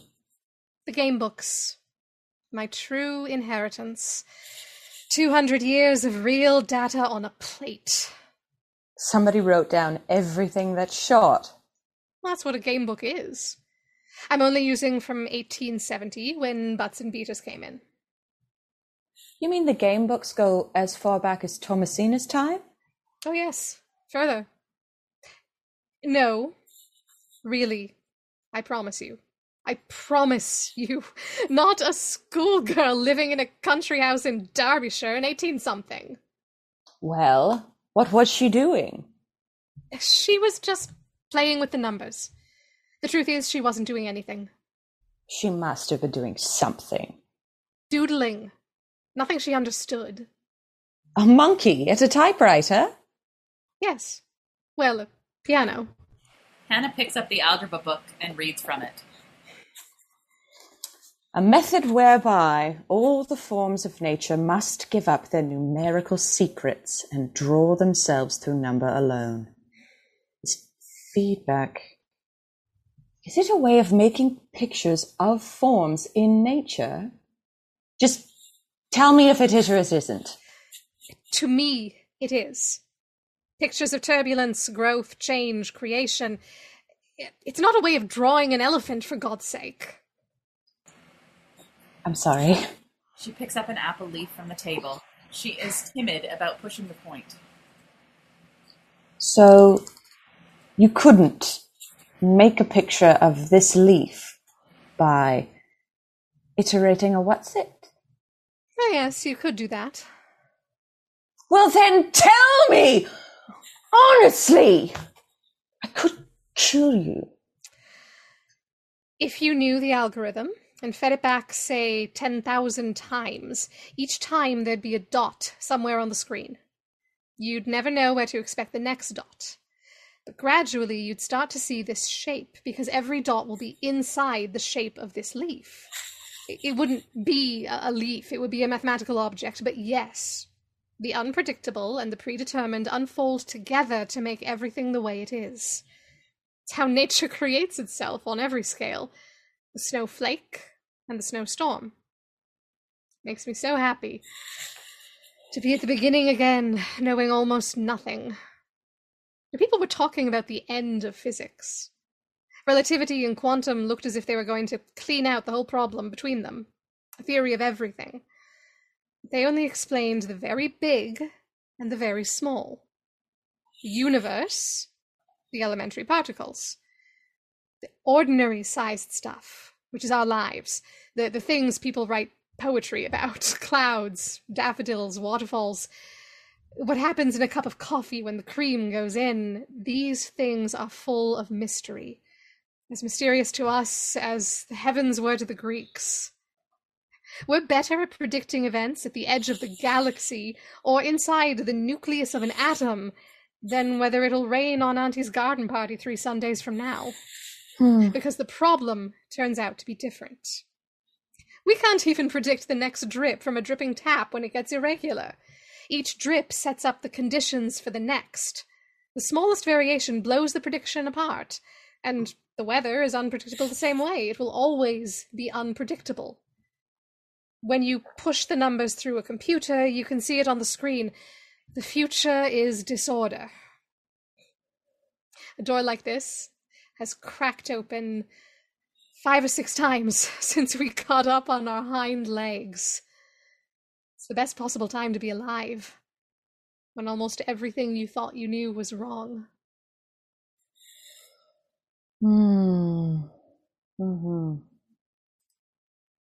The weather is fairly predictable in the Sahara. The scale is different, but the graph goes up and down the same way. 6,000 years in the Sahara looks like 6 months in Manchester, I bet you. How much? Everything you have to lose. No. Quite right. That's why there was corn in Egypt. Hiatus. The piano is heard again. What is he playing? I don't know. He makes it up. Chloe called him genius. It's what my mother calls him, only she means it.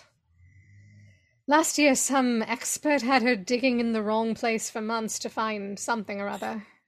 The foundations of Capability Brown's boathouse. Gus put her right the first go. Did he ever speak? Oh, yes, until he was 5. You've never asked about him. You get high marks here for good breeding.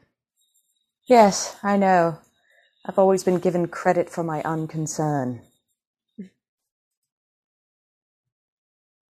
Bernard enters in high excitement and triumph. He is carrying a book. English, bards, and Scotch reviewers. A pencil subscription. Listen and kiss my cycle clips. O harbinger of sleep, who missed the press, and hoped his drone might thus escape redress, the wretched charter, bard of Eros couch, for his narcotic, let my pencil vouch. You see, you have to turn over every page. Is it in his handwriting? Oh, come on. Obviously not. Christ, what do you want? Proof. Quite right. Who are you talking about? Proof? Proof? You'd have to be there, you silly bitch. I say, you're speaking of my fiancé. Especially when I have a present for you. Guess what I found? Lady Croom, writing from London to her husband, her brother, Captain Bryce, married a Mrs. Chatter. In other words, one might assume a widow. I said he was dead. What year? 1810. Oh my God, 1810. Well done, Hannah. Are you going to tell me it's a different Mrs. Chater? Oh no, it's her all right. Note her Christian name. Charity, charity. Deny what cannot be proven for charity's sake. Don't kiss me. She won't let anyone kiss her. You see? They wrote, they scribbled, they put it on paper. It was their employment, their diversion. Paper is what they had. And there'll be more. There is always more. We can find it. Such passion. First Valentine, now you. It's moving. The aristocratic friend of the tutor, under the same roof as the poor sod whose book he savaged. That the first thing he does is seduce Chater's wife. All is discovered. There's a duel. Chater dead. Byron fled. P.S. Guess what?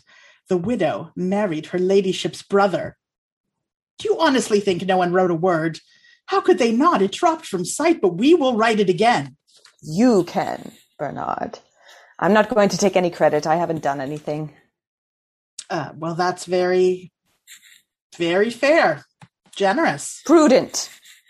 Chater could have died of anything, anywhere. But he fought a duel with Byron. You haven't established it was fought. You haven't established it was Byron. For God's sake. Bernard, you haven't established Byron was even here. I'll tell you your problem. No guts. Really? By which I mean a visceral belief in yourself. Gut instinct. The part of you which doesn't reason. The certainty for which there is no back reference. Because time is reversed. Talk, tick, goes the universe, and then recovers itself. But it was enough. You were in there, and you bloody know. Are you talking about Lord Byron the poet? No, you fucking idiot. We're talking about Lord Byron, the chartered accountant. Oh. Well, he was here all right. The poet. How do you know? He's in the game book. I think he shot a hare. I read through the whole lot when I had the mumps. Some quite interesting people. Where's the book? It's not the one I'm using. Too early, of course. 1809. They've always been in the commode. Ask Chloe. Hannah looks to Bernard. Bernard has been silent because he has been incapable of speech. He seems to have gone into a trance in which only his mouth tries to work. Hannah steps over to him and gives him a demure kiss on the cheek. It works. Bernard lurches out into the garden. Chloe! Chloe! My mother's lent him her bicycle. Lending one's bicycle is a form of safe sex, possibly the safest there is. My mother is in a flutter about Bernard, and he's no fool. He gave her a first edition of Horace Walpole, and now she's lent him her bicycle. He gathers up the 3 items, the primer, the lesson book, and the diagram, and puts them into the portfolio. Can I keep these for a while? Yes, of course. The piano stops. Gus enters hesitantly from the music room. Yes, finished. Coming now. I'm trying to work out the diagram. Gus nods and smiles at Hannah too, but she's preoccupied. What I don't understand is why nobody did this feedback thing before. It's not like relativity. You don't have to be Einstein. You couldn't see to look before. The electronic calculator was what the telescope was for Galileo. Calculator? There wasn't enough time before. There weren't enough pencils. This took her, I don't know how many days, and she hasn't scratched the paintwork. Now she'd only have to press a button, and the same button over and over. Iteration. A few minutes. And what I've done in a couple of months with only a pencil, the calculations would take me the rest of my life to do again. Thousands of pages, tens of thousands, and so boring. Do you mean? She stops because Gus is plucking Valentine's sleeve. Do you mean? All right, Gus, I'm coming. Do you mean that was the only problem? Enough time and paper and the boredom. We're going to get out the dressing up box. Val! Is that what you are saying? No, I'm saying you'd have to have a reason for doing it. Gus runs out of the room upset. He hates people shouting. I'm sorry. Valentine starts to follow Gus. But anything else? Well, the other thing is, you'd have to be insane. Valentine leaves. Hannah stays, thoughtful. After a moment, she turns to the table and picks up the Cornhill magazine. She looks into it briefly, then closes it, and leaves the room, taking the magazine with her. The empty room. The lights change to early morning.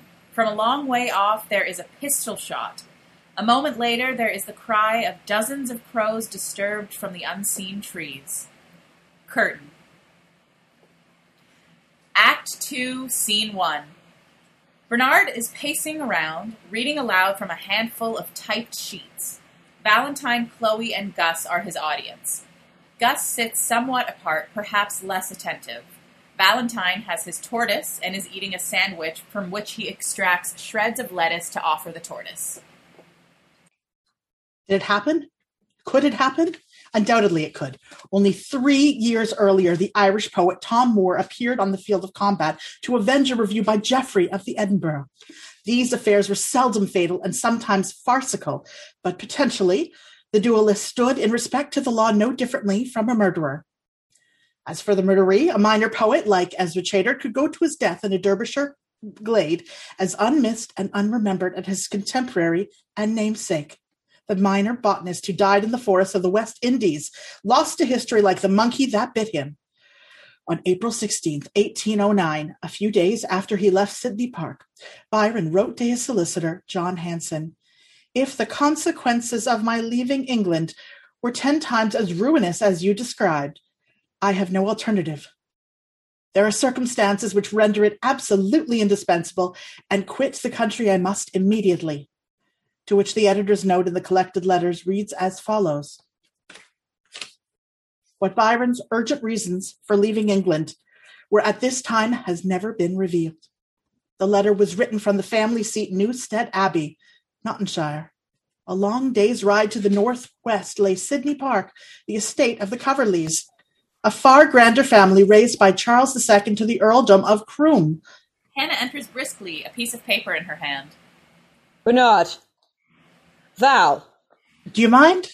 Hannah puts the piece of paper down in front of Valentine. Hannah! What? She's so rude! What? Am I? Bernard's reading us his lecture. Yes, I know. Yes! Yes! That was rude. Sorry, Bernard.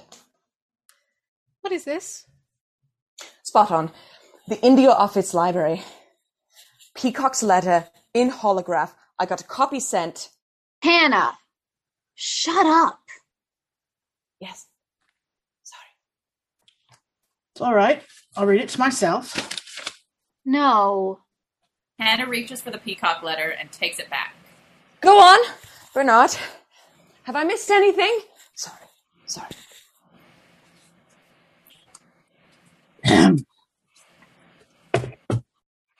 The Byrons of Newstead in 1809 comprised an eccentric widow and her undistinguished son, the lame brat, who until the age of 10, when he came into the title, had been carted about the country from lodging to lodging by his vulgar hectoring monster of a mother, overruled, and who for 4 months past his 21st birthday was master of nothing but his debts and his genius. Between the Byrons and the Coverleys there was no social equality and none to be expected. The connection, undisclosed to posterity until now, was with Septimus Hodge, Byron's friend at Harrow and Trinity College. Sustained. He makes an instant correction with a silver pencil. Byron's contemporary at Harrow and Trinity College, and now tutor in residence to the Croom daughter, Thomasina Coverley. Byron's letters tell us where he was on April the 8th and April 12th. He was at Newstead, but on the 10th he was at Sidley Park, as attested by the game book preserved there, April 10th, 1809, forenoon. High cloud, dry and sun between times. Wind southeasterly. Self, Augustus, Lord Byron, 14 pigeon, 1 hare, Lord B. But as we now know, the drama of life and death at Sidley Park was not about pigeons, but about sex and literature. Unless you were the pigeon. I don't have to do this. I'm paying you a compliment. Ignore him, Bernard. Go on, get to the duel. Hannah's not even paying attention. Yes, I am. It's all going in. I often work with radio on.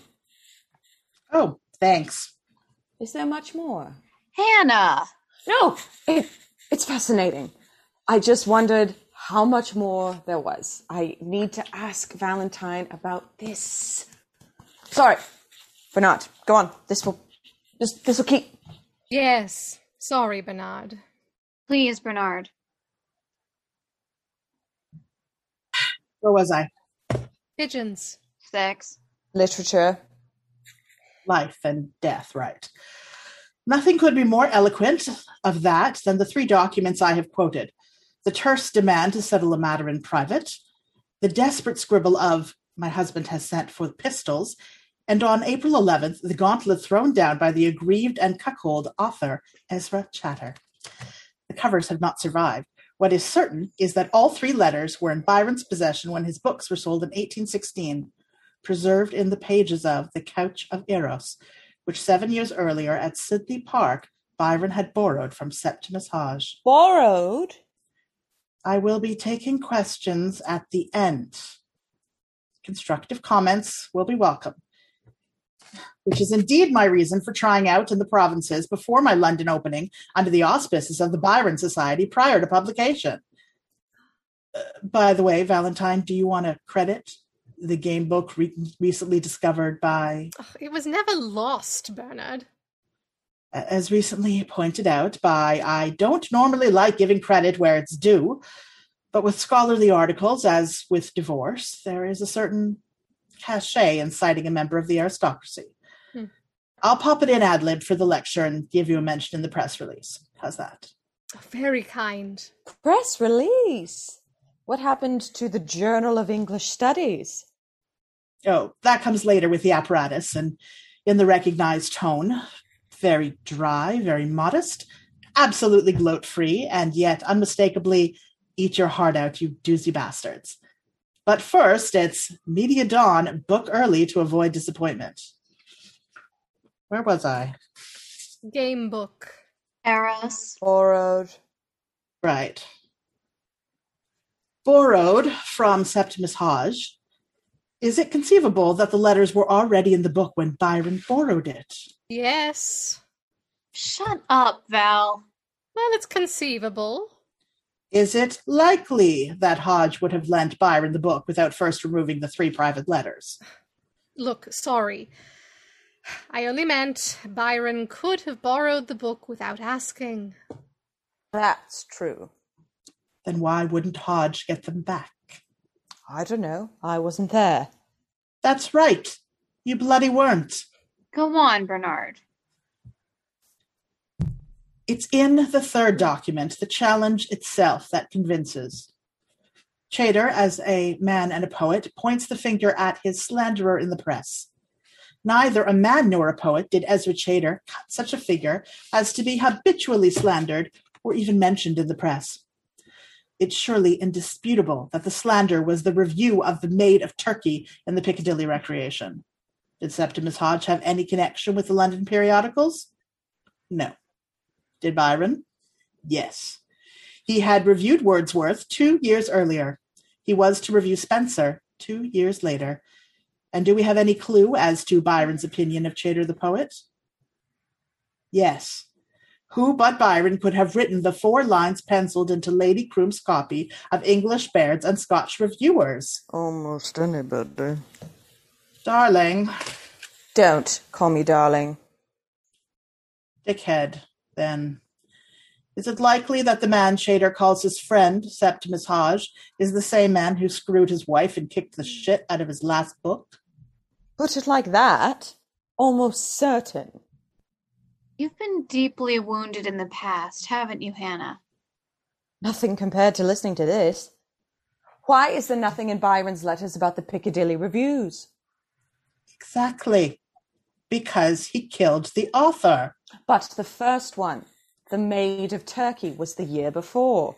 Was he clairvoyant? Letters get lost. Thank you. Exactly.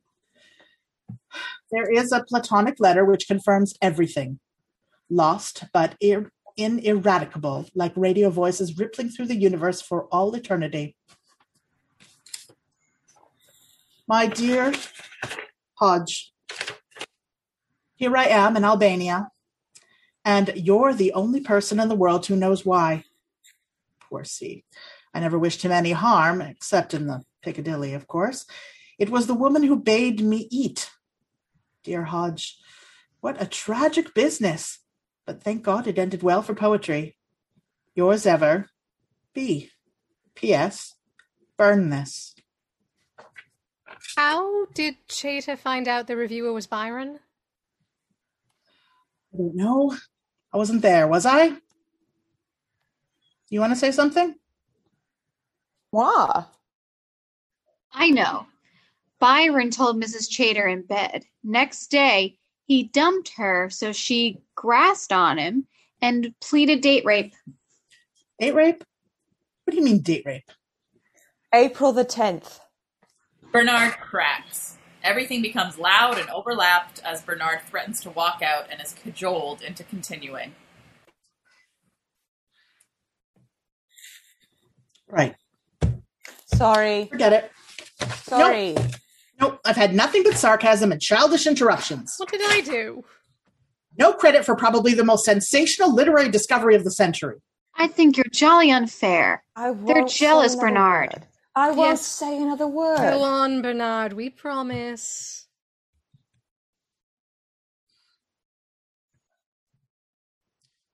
Well, only if you stop feeding tortoises! Well, it's his lunchtime. And on condition that I am afforded the common courtesy of a scholar among scholars. Absolutely, Mom, till you're finished. After which any comments are to be couched in terms of accepted academic dignity. You're right, Bernard. Respect. Absolutely. The language of scholars, count on it. Having made a great show of putting his pages away, Bernard reassembles them and finds his place, glancing suspiciously at the other three for signs of levity. Last paragraph. Without question, Ezra Chater issued a challenge to somebody. If a duel was fought in the dawn Mississippi Park in April 1809, his opponent, on the evidence, was a critic with a gift for ridicule and a taste for seduction. Do we need to look far? Without question, Mrs. Chater was a widow by 1810. If we seek the occasion of Ezra Chater's early and unrecorded death, do we need to look far? Without question, Lord Byron, in the very season of his emergence as a literary figure, quit the country in a cloud of panic and mystery, and stayed abroad for 2 years at a time when continental travel was unusual and dangerous. If we seek his reason, do we need to look far?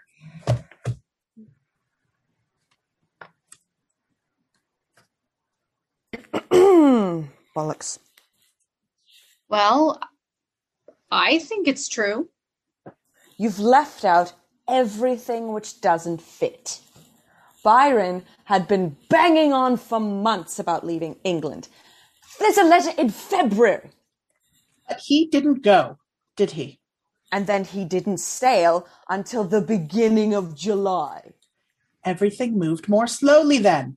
Time was different. He was 2 weeks in Falmouth waiting for wind or something. Bernard, I don't know why you're bothering. You're arrogant, greedy, and reckless. You've gone from a glint in your eye to a sure thing in a hop, skip, and a jump. You're like some exasperating child pedaling his tricycle towards the edge of a cliff, and I have to do something. So listen to me. If Byron killed Chater in a duel, I'm Marie of Romania. You'll end up with so much fame. You won't leave the house with a paper bag over your head. Actually, Bernard, as a scientist, your theory is incomplete. But I'm not a scientist. No. As a scientist... I have yet to hear a proper argument. Nobody would kill a man than pan his book. I mean, not in that order. So he must have borrowed the book, written the review, posted it, seduced Mrs. Chater, fought a duel, and departed, all in the space of 2 or 3 days. Who would do that? Byron. It's hopeless. You've never understood him, as you've shown in your novelette. In my what? Oh, sorry. Did you think it was a work of historical revisionism? Byron, the spoilt child promoted beyond his gifts by the spirit of the age. And Carolyn, the closet intellectual, shafted by a male society. No, I read that somewhere. It's in his review. And bloody well said, too. Things are turning a little ugly, and Bernard seems in a mood to push them that way. You've got them backwards, darling. Carolyn was romantic waffle on wheels with no talent, and Byron was an 18th century rationalist touched by genius. And he killed Chater. If it's not too late to change my mind, I'd like to go ahead. I intend to. Look to the mote in your own eye. You even had the wrong bloke on the dust jacket. Dust jacket? What about my computer model? Aren't you going to mention it? It's inconclusive. The Piccadilly reviews aren't a very good fit with Byron's other reviews, you see. What do you mean, the wrong bloke? The other reviews aren't a very good fit for each other, are they? No, but differently. The parameters... Parameters. You can't stick Byron's head in your laptop. Genius isn't like your average grouse. Well, it's all trivial anyway. What is? Who wrote what, when? Trivial? Personalities. I'm sorry, did you say trivial? It's a technical term. Not where I come from, it isn't. The questions you're asking don't matter, you see. It's like arguing who got there first with calculus. The English say Newton, the Germans say Leibniz, but it doesn't matter. Personalities. What matters is the calculus. Scientific progress. Knowledge. Really? Why? Why what? Why does scientific progress matter more than personalities? Is he serious? No, he's trivial. Bernard, you can't... Do yourself a favor. You're on a loser. Oh, you're going to zap me with penicillin and pesticides? Spare me that and I'll spare you the bomb and aerosols. But don't confuse progress with perfectibility. A great poet is always timely. A great philosopher is an urgent need. There's no rush for Isaac Newton. We were quite happy with Aristotle's Cosmos. Personally, I preferred it. 55 crystal spheres geared to God's crankshaft is my idea of a satisfying universe. I can't think of anything more trivial than the speed of light. Quarks, quasar, big bangs, black holes. Who gives a shit? How did you people con us out of all that status? All that money? And why are you so pleased with yourselves? Are you against penicillin, Barnard? Don't feed the animals. I pushed a lot of you over a cliff myself, except the one in the wheelchair. I think I'd lose the sympathy vote before people had time to think it through. What the hell do you mean, the dust jacket? If knowledge isn't self-knowledge, it isn't doing much, mate. Is the universe expanding? Is it contracting? Is it standing on one leg and singing When Father Painted the Parlor? Leave me out. I can expand my universe without you. She walks in beauty like the night of cloudless climes and starry skies. And all that's best of dark and bright meet in her aspect and her eyes. There you are. He wrote it after coming home from a party. What is it that you're doing with Grouse, Valentine? I'd love to know. Valentine stands up and is suddenly apparent that he is shaking and close to tears. He's not against penicillin, and he knows I'm not against poetry. I've given up on the grouse. You haven't, Valentine. I can't do it. Why? Too much noise. There's just too much bloody noise. On which Valentine leaves the room. Chloe, upset and in tears, jumps up and briefly pummels Bernard ineffectually with her fists. You bastard, Bernard. She follows Valentine out and is followed at a run by Gus.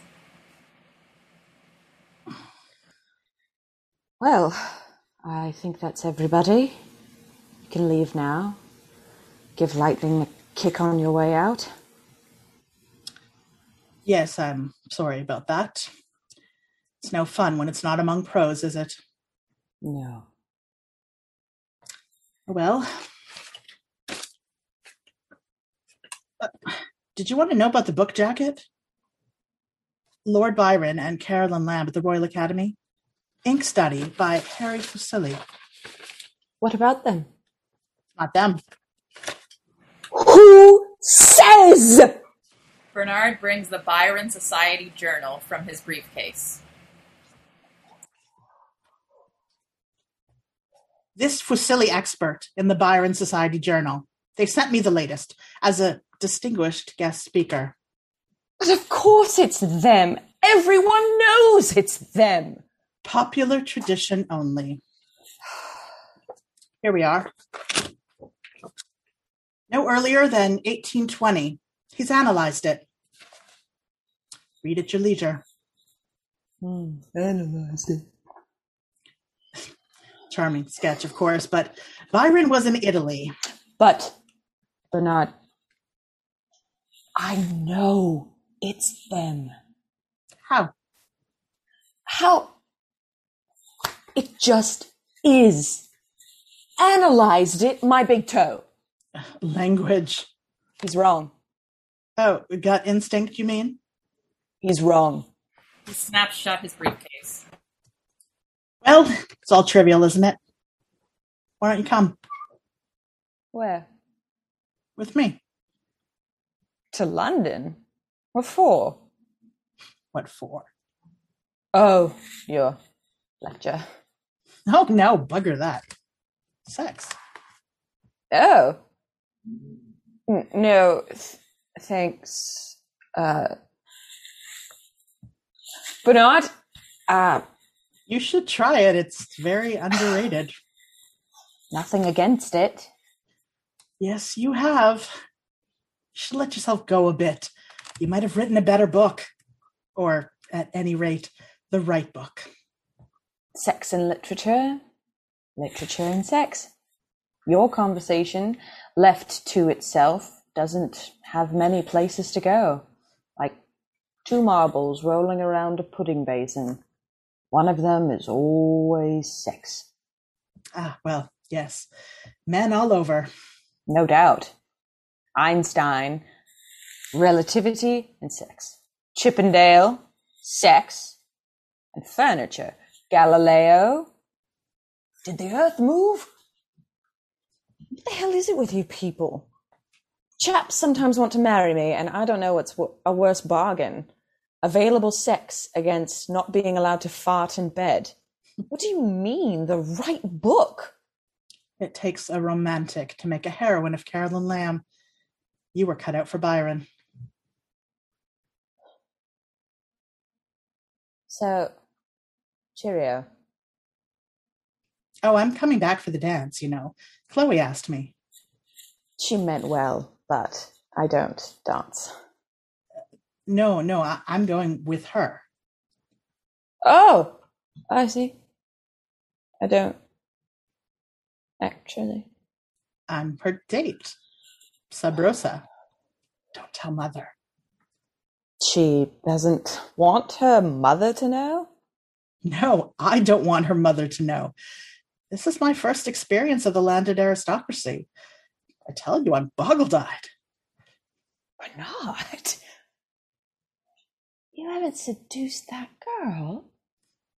Seduced her. Every time I turned around, she was up a library ladder. In the end, I gave in. It reminds me, I spotted something between her legs that made me think of you. He instantly receives a sharp, stinging slap on the face, but manages to remain completely unperturbed by it. He is already producing from his pocket a small book. His voice has hardly hesitated.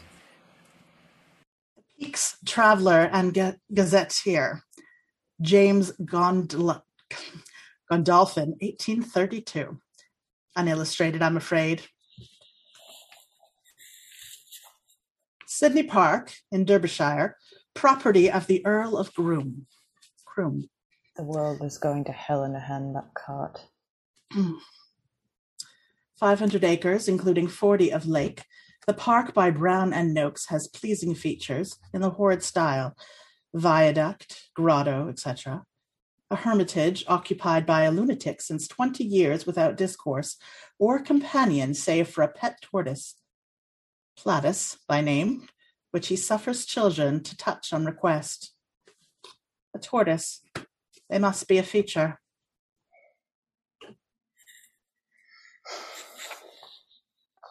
Thank you. Valentine Station taxis at the front. Yes, thanks. Oh, did Peacock come up trumps? For some. Hermit's name and CV?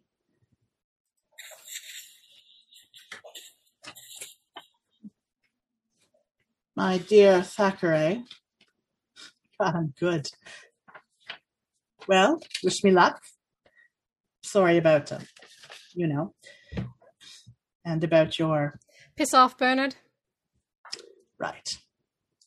Bernard goes. Don't let Bernard get to you. It's only performance art, rhetoric.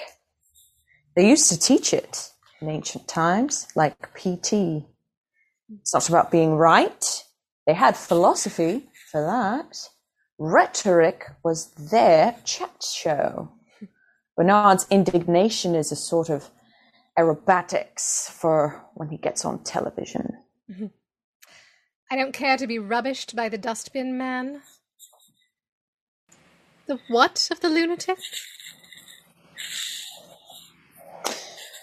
The testament of the lunatic serves as a caution against French fashion. For it was Frenchified mathematic that brought him to the melancholy certitude of a world without light or life. As a wooden stove that must consume itself until ash or stone are as one, and heat is gone from the earth. Huh. He died aged 70 years, hoary as Job and meagre as a cabbage stalk. The proof of his prediction, even yet unyielding to his labours for the restitution of hope through good English algebra. That's it. Is there anything in it? In what? We're all doomed? Oh yes, sure. It's called the second law of thermodynamics. Was it known about? By poets and lunatics from time immemorial. Oh, seriously? No. Is it anything to do with, Thomasina's discovery? Oh, she didn't discover anything. Her lesson book. No. A coincidence, then? What is? He died, aged 70 years. That was in 1834, so he was born in 1787. So is the tutor. He says so in his letter to Lord Croom when he recommended himself for the job. Date of birth, 1787. The hermit was born in the same year as Septimus Hodge. Did Bernard bite you in the leg? Oh, don't you see?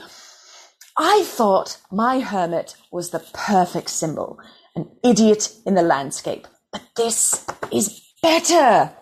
The age of enlightenment, banished into the romantic wilderness. The genius of Sidley Park living on in a hermit's hut. You don't know that. Oh, but I do. I do. Somewhere there will be something. If only I can find it. Scene 2. The room is empty. A reprise. Early morning, a distant pistol shot.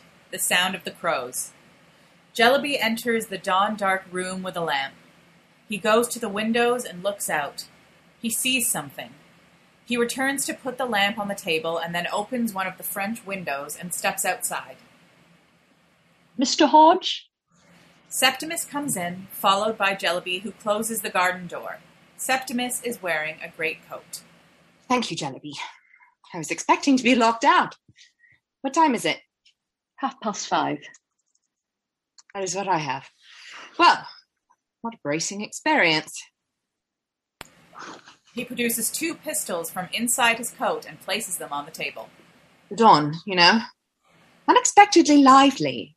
Fishes, birds, frogs, rabbits. He produces a dead rabbit from inside his coat. And very beautiful. If only it did not occur so early in the day. I have brought Lady Thomasina a rabbit. Will you take it? It's dead. Yes. Lady Thomasina loves the rabbit pie. Jellyby takes the rabbit without enthusiasm. There is a little blood on it. You were missed, Mr. Hodge. I decided to sleep last night in the boathouse. Did I see a carriage leaving the park? Captain Bryce's carriage, with Mr. and Mrs. Chater also. Gone? Yes, sir, and Lord Byron's horse was brought round at 4 o'clock. Lord Byron too? Yes, sir, the house has been up and hopping. But I have his rabbit pistols. What am I supposed to do with rabbit pistols? You were looked for in your room. By whom? By her ladyship. In my room? I will tell her ladyship you are returned. Jellyby, did Lord Byron leave a book for me? A book? He had the loan of a book from me. His lordship left nothing in his room, sir, not a coin.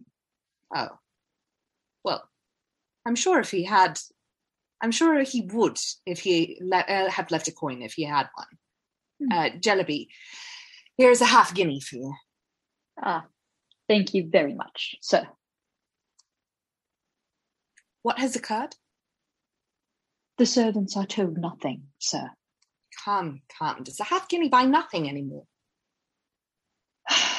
Her ladyship encountered Mrs. Chater during the night. Where? On the threshold of Lord Byron's room. Ah. Which one was leaving and which was entering? Mrs. Chater was leaving Lord Byron's room. And where was Mr. Chater? Mr. Chater and Captain Bryce were drinking cherry brandy. They had the footman to keep the fire up until 3 o'clock. There was a loud altercation upstairs and...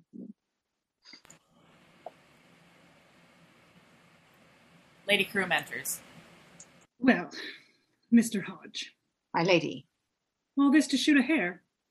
A rabbit. No, indeed. A hare, though very rabbit-like. Jellyby is about to leave. My infusion? Yes, my lady. He leaves. Lady Croom is carrying 2 letters. We have not seen them before. Each has an envelope which has been opened. She flings them on the table. How dare you! I cannot be called to account for what was written in a private and read without regard for propriety. Addressed to me! Left in my room in the event of my death. What earthly use is a love letter from beyond the grave? As much, surely, as from this side of it. The second letter, however, was not addressed to your ladyship. I have a mother's right to open a letter addressed by you to my daughter, whether in the event of your life, your death, or your imbecility. What do you mean by writing to her of rice pudding when she has just suffered the shock of violent death in our midst? Whose death? Yours, you wretch! Yes, I see. I do not know which is the matter of your ravings. One envelope full of rice pudding, the other the most insolent familiarities regarding several parts of my body. But I have no doubt which is the more intolerable to me. Which? Oh, aren't we saucy when our bags are packed? Your friend has gone before you, and I have dispatched the harlot Chater and her husband, and also my brother for bringing them here. Such is the sentence, you see, for choosing unwisely in your acquaintance. Banishment. Lord Byron is a rake and a hypocrite, and the sooner he sails for the Levant, the sooner he will find society congenial to his character. It has been a night of reckoning. Indeed. I wish it had passed uneventfully with you and Mr. Chater shooting each other with decorum due to a civilized house. You have no secrets left, Mr. Hodge. They spilled out between shrieks and oaths and tears. It is fortunate that a lifetime's devotion to the sporting gun has halved my husband's hearing to the ear he sleeps on. I'm afraid I have no knowledge of what has occurred. Your trollop was discovered in Lord Byron's room. Ah.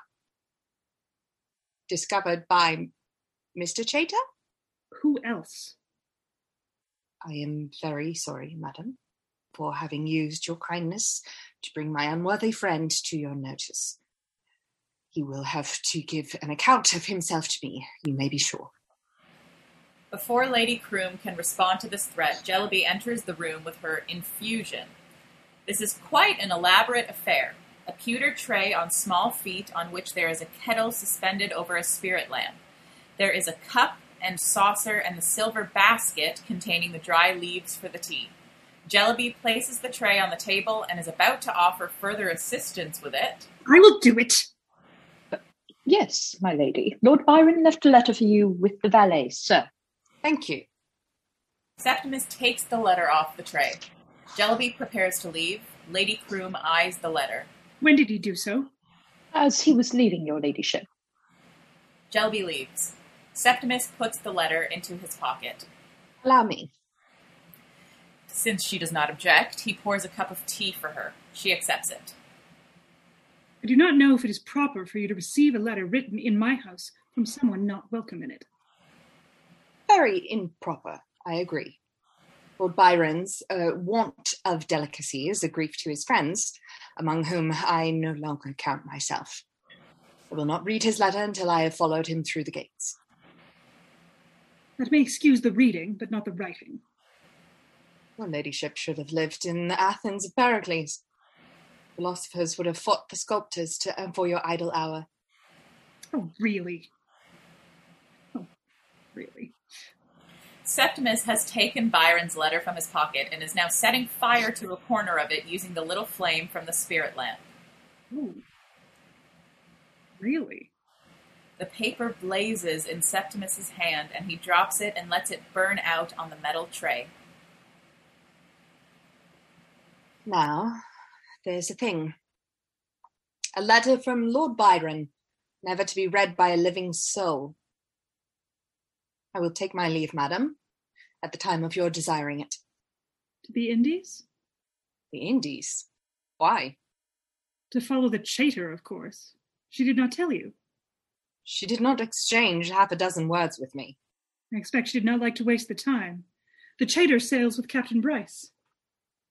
Ah, as a matter of the crew? No, as a wife to Mr. Chater, plant gatherer to my brother's expedition. I knew he was no poet. I did not know it was botany under the false colours. He is no more a botanist. My brother paid £50 to have him published, and he will pay £150 to have Mr. Chater picking flowers in the Indies for a year, while the wife plays mistress of the captain's quarters. Captain Bryce has fixed his passion on Mrs. Chater, and to take her on voyage, he has not scrupled to deceive the Admiralty, the Linnaean Society, and Sir Joseph Banks, botanist to His Majesty at Kew. Her passion is not as fixed as his. It is a defect of God's humour that he directs our hearts everywhere but to those who have a right to them. Indeed, madam. But is Mr. Chater deceived? Oh, he insists on it, and finds the proof of his wife's virtue in his eagerness to defend it.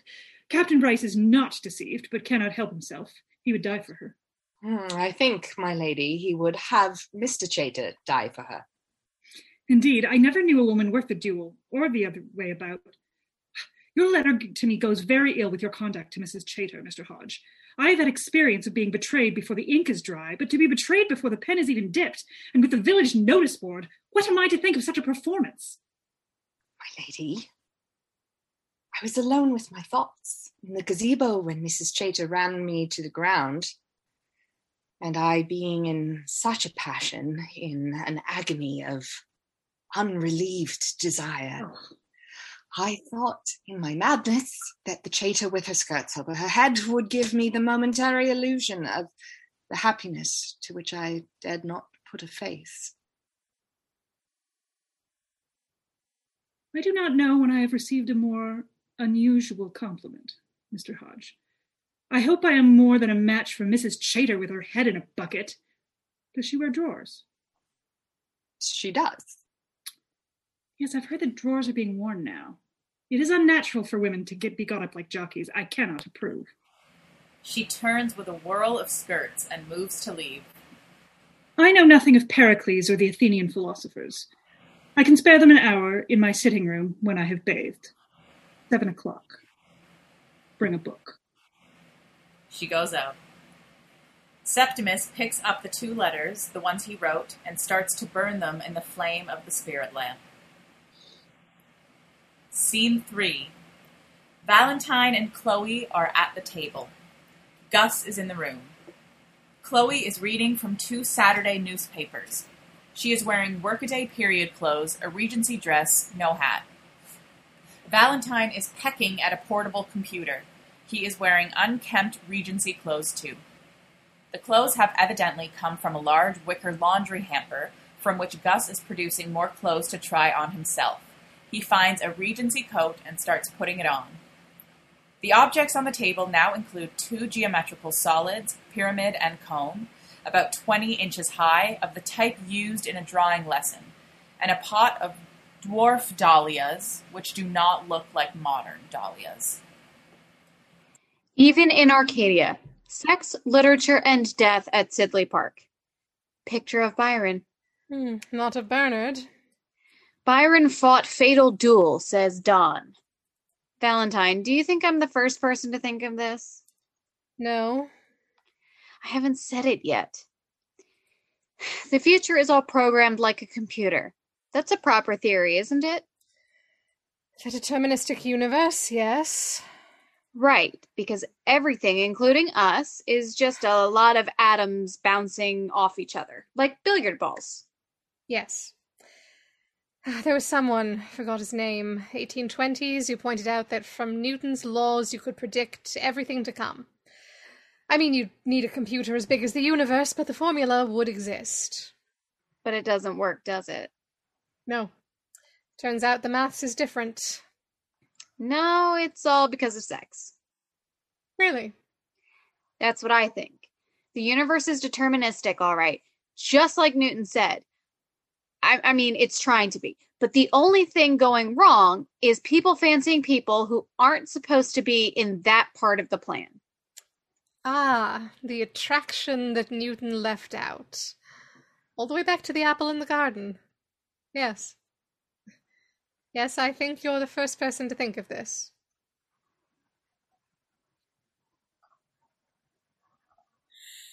Hannah enters carrying a tabloid paper and a mug of tea.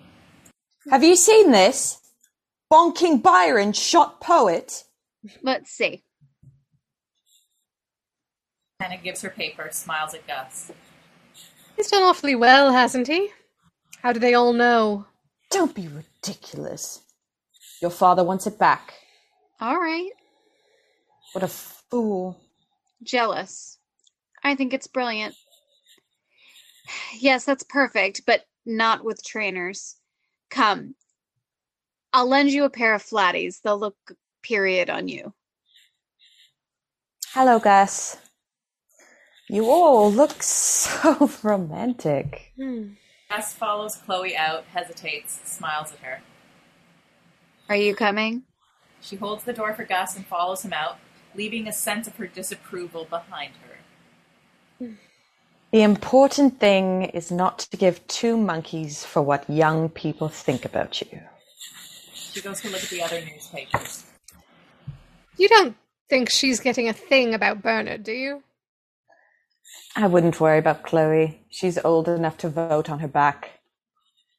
Byron fought fatal duel, says Dawn. Or rather, says Dawn? It may all prove to be true. It can't prove to be true. It can only not prove to be false yet. Just like science. If Bernard can stay ahead of getting the rug pulled till he's dead, he'll be a success. Just like science. The ultimate fear is of posterity. Personally, I don't think it'll take that long. And then there's the afterlife. An afterlife would be a mixed blessing. Ah, Bernard Nightingale, I don't believe you know Lord Byron. It must be heaven up there. You can't believe in the afterlife, Valentine. Oh, you're going to disappoint me at last. Am I? Why? Science. Science and religion. No, been there, done that, boring. Oh, Hannah. Fiancé. Have pity. Can't we have a trial marriage and call it off in the morning? I don't know when I've received a more unusual proposal. Have you had many? That would be telling. Well, why not? The classical reserve is only a mannerism. And neurotic. Do you want the room? You get nothing if you give nothing. I ask nothing. No. Stay. Valentine resumes work at his computer. Hannah establishes herself among her references at her end of the table. She has a stack of pocket-sized volumes, Lady Croom's garden books. What are you doing? Valentine. The set of points on a complex plane made by... Is it the grouse? Oh, the grouse. The damned grouse. You mustn't give up. Why? Didn't you agree with Bernard? Oh, that? It's all trivial. Your grouse, my hermit, Bernard's Byron. Comparing what we're looking for misses the point. It's wanting to know that makes us matter. Otherwise, we're going out the way we came in. That's why you can't believe in the afterlife, Valentine. Believe in the after, by all means, but not the life. Believe in God, the soul, the spirit, the infinite. Believe in angels, if you like, but not in the great celestial get-together for an exchange of views. If the answers are in the back of the book, I can wait, but what a drag. Better to struggle on knowing that failure is final. Oh, but how beautiful. The coverly set. The coverly set. My goodness, Valentine. Lend me a finger. He takes her finger and presses one of the computer keys several times. See? In an ocean of ashes, islands of order. Patterns making themselves out of nothing. I can't show you how deep it goes. Each picture is a detail of the previous one blown up. And so on forever. Pretty nice, eh? Is it important? Interesting. Publishable. Well done. Not me. It's Thomasina's. I just pushed her equations through the computer a few million times further than she managed to do with a pencil. From the old portfolio, he takes Thomasina's lesson book and gives it to Hannah. The piano starts to be heard. You can have it back now. What does it mean? Not what you'd like it to. Why not? Well, for one thing, she'd be famous. No, she wouldn't. She was dead before she had the time to be famous. She died? Burned to death. Oh. The girl who died in the fire? The night before her 17th birthday. You can see where the dormer doesn't match. That was her bedroom under the roof. There's a memorial in the park. I know. It's my house. Val, Septimus was her tutor. He and Thomasina would have... Oh, you do yours. Lord Augustus, 15 years old, wearing clothes of 1812, bursts in through the non-music room door. He is laughing. He dives under the table. He is chased into the room by Thomasina, aged 16 and furious.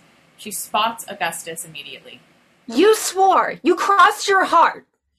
Augustus scampers out from the table and Thomasina chases him around it. I'll tell Mama! I'll tell Mama! You beast! He catches Augustus. Septimus enters from the other door carrying a book, a decanter, and a glass, and his portfolio. Hush! What is this? My lord, order! Order! Thomasina and Augustus separate. I am obliged. Septimus goes to his place at the table. He pours himself a glass of wine. Well, good day to you, Mr. Hodge.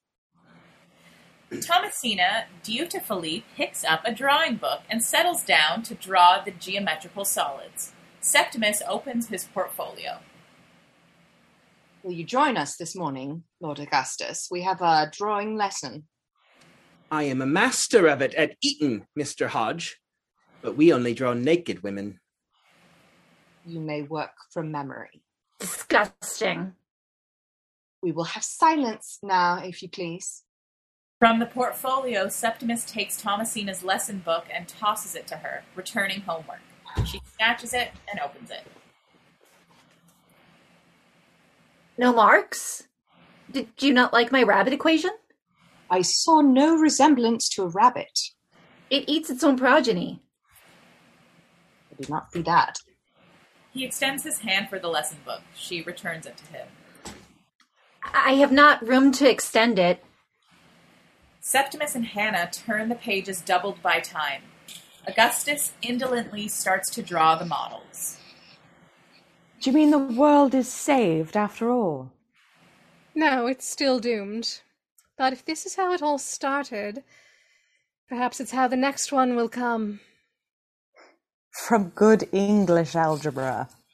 We'll go to infinity or zero. Or nonsense. No, if you set apart the minus roots, they square back to sense. Septimus turns the pages. Thomasina starts drawing the models. Hannah closes the lesson book and turns her attention to her stack of garden books. Listen, you know your tea's getting cold? I like it cold. No, I'm telling you something. Your tea gets cold by itself. It doesn't get hot by itself. Do you think that's odd? No. Well, it is odd. Heat goes to cold. It's a one-way street. Your tea will end up at room temperature. What's happening to your tea is happening to everything, everywhere. The sun and the stars. It'll take a while, but we're all going to end up at room temperature. When your hermit set up shop, nobody understood this. But let's say you're right. In 18-whatever, nobody knew more about heat than this scribbling nutter living in a hovel in Derbyshire. He was at Cambridge, a scientist. Say he was. I'm not arguing. And the girl was his pupil. She had a genius for her tutor. Or the other way round. Anything you like, but not this. Whatever he thought he was doing to save the world with good English algebra, it wasn't this. Why? Because they didn't have calculators? No. Yes. Because there's an order things can't happen in. You can't open a door till there's a house. I thought that's what genius was. Only for lunatics and poets. I had a dream, which is not all a dream. The bright sun was extinguished, and the stars did wander darkling in the eternal space, rayless and pathless, and the icy earth swung blind and blackening in the moonless air. Your own? Byron. Septimus, do you think I will marry Lord Byron? Who's he? He is the author of Childe Harold's Pilgrimage, the most poetical and pathetic and bravest hero of any book I have ever read before, and the most modern and the handsomest, for Harold is Lord Byron himself to those who know him, like myself and Septimus. Well, Septimus? No. Then he puts her lesson book away into the portfolio and picks up his own book to read. Why not? For one thing, he's not aware of your existence. We exchanged many significant glances when he was at Sidley Park. I do wonder that he has been home almost a year from his adventures and has not written to me once. It is indeed improbable, my lady. Lord Byron? He claimed my hair, although my shot was the earlier. He said I missed by a hair's breadth. His conversation was very facetious, but I think Lord Byron will not marry you, Tom, for he was only lame and not blind. Peace. Peace until 11:45. It's intolerable for a tutor to have his thoughts interrupted by his pupils. You are not my tutor, sir. I am visiting your lesson by my free will. If you are so determined, my lord. Your peace is nothing to me, sir. You do not rule over me. Augustus. I do not rule here, my lord. I inspire by reverence for learning and the exaltation of knowledge, whereby man may approach God. There will be a shilling for the best cone and pyramid drawn in silence by 11:45 at the earliest. You will not buy my silence for a shilling, sir. What I know to tell is what is worth much more than that.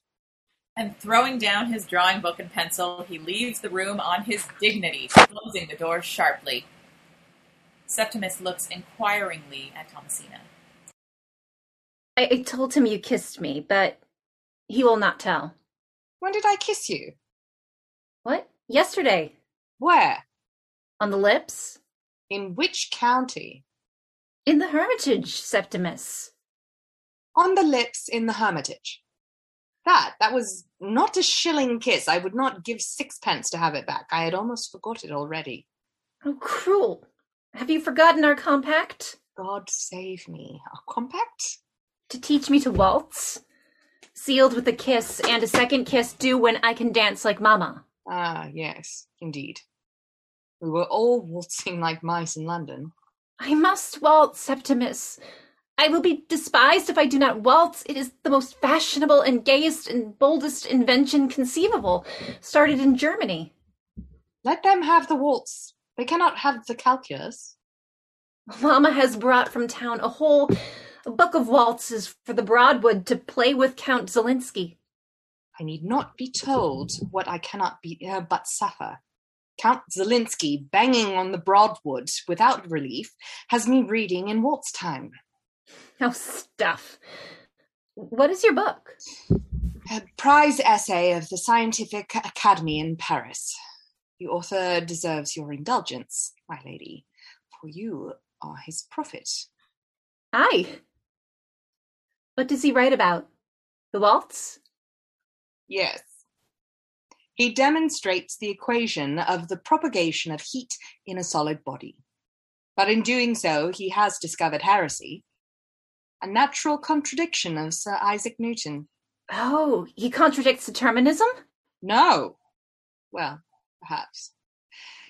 He shows that the atoms do not go according to Newton. Let me see. Oh, in French? Yes. Paris is the capital of France. Show me where to read. He takes the book back from her and finds the page. Meanwhile, the piano music from the next room has doubled its notes and its emotion. Oh. Four-handed now. Mama is in love with the Count. He is a count in Poland. In Derbyshire, he is a piano tuner. She has taken the book and is already immersed in it. The piano music becomes rapidly more passionate and then breaks off suddenly in mid-phrase. There is an expressive silence next door which makes Septimus raise his eyes. It does not register with Thomasina. The silence allows us to hear the distant regular thump of the steam engine, which is to be a topic. A few moments later, Lady Croom enters from the music room, seeming surprised and slightly flustered to find the schoolroom occupied. She collects herself, closing the door behind her, and remains watching, aimless and discreet, as though not wanting to interrupt the lesson. Septimus has stood, and she nods him back into his chair. Chloe, in Regency dress, enters from the door opposite the music room. She takes in Valentine and Hannah, but crosses without pausing to the music room door.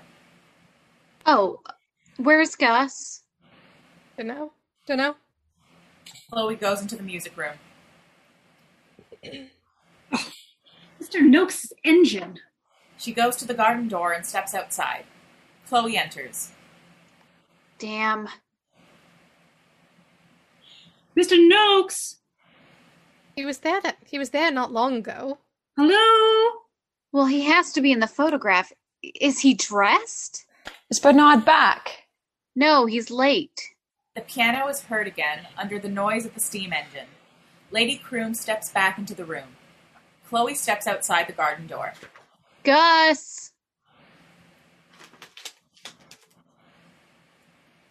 Gus? I wonder you can teach against such a disturbance. I'm sorry for it, Mr. Hodge. Chloe comes back inside. Stop ordering everybody about. It is an unendurable noise. The photographer will wait. But grumbling, he follows Chloe out of the door she came in by and closes the door behind them. Hannah remains absorbed. The rhythmic thump can be heard still. The ceaseless, dull, overbearing monotony of it will drive me distracted. I may have to return to town to escape it. Your ladyship could remain in the country and let Count Zelinsky return to town, where you would not hear him. I mean Mr. Noakes' engine. Would you sulk? I will not have my daughter study sulking. What, Mama? Thomasina remains lost in her book. Lady Croom returns to close the garden door, and the noise of the steam engine subsides. Hannah closes one of the garden books and opens the next. She is making occasional notes. The piano ceases. What are we learning today? Well, not manners. We are drawing today. Lady Croom negligently examines what Thomasina had started to draw. Geometry. I approve of geometry. Your ladyship's approval is my constant object. Well, do not despair of it. Where is culpability, Noakes? He has gone for his hat so that he may remove it. Hannah sits back in her chair, caught by what she is reading. For the widow's dowry of dahlias, I can almost forgive my brother's marriage. We must be thankful the monkey bit Mr. Chater. If it had bit Mrs. Chater, the monkey would be dead, and we would not be the first in the kingdom to show a dahlia. Hannah, still reading the garden book, stands up. I sent one potted to Chatsworth. The Duchess was most satisfactorily put out by it when I called at Devonshire House. Your friend was there lording it as a poet. Hannah leaves through the door, following Valentine and Chloe. Meanwhile, Thomasina thumps the book down on the table. Well, just as I said, Newton's machine, which would knock our atoms from cradle to grave by the laws of motion, is incomplete. Determinism leaves the road at every corner, as I knew all along, and the cause is very likely hidden in this gentleman's observation. Of what? The action of bodies in heat. Is this geometry? This?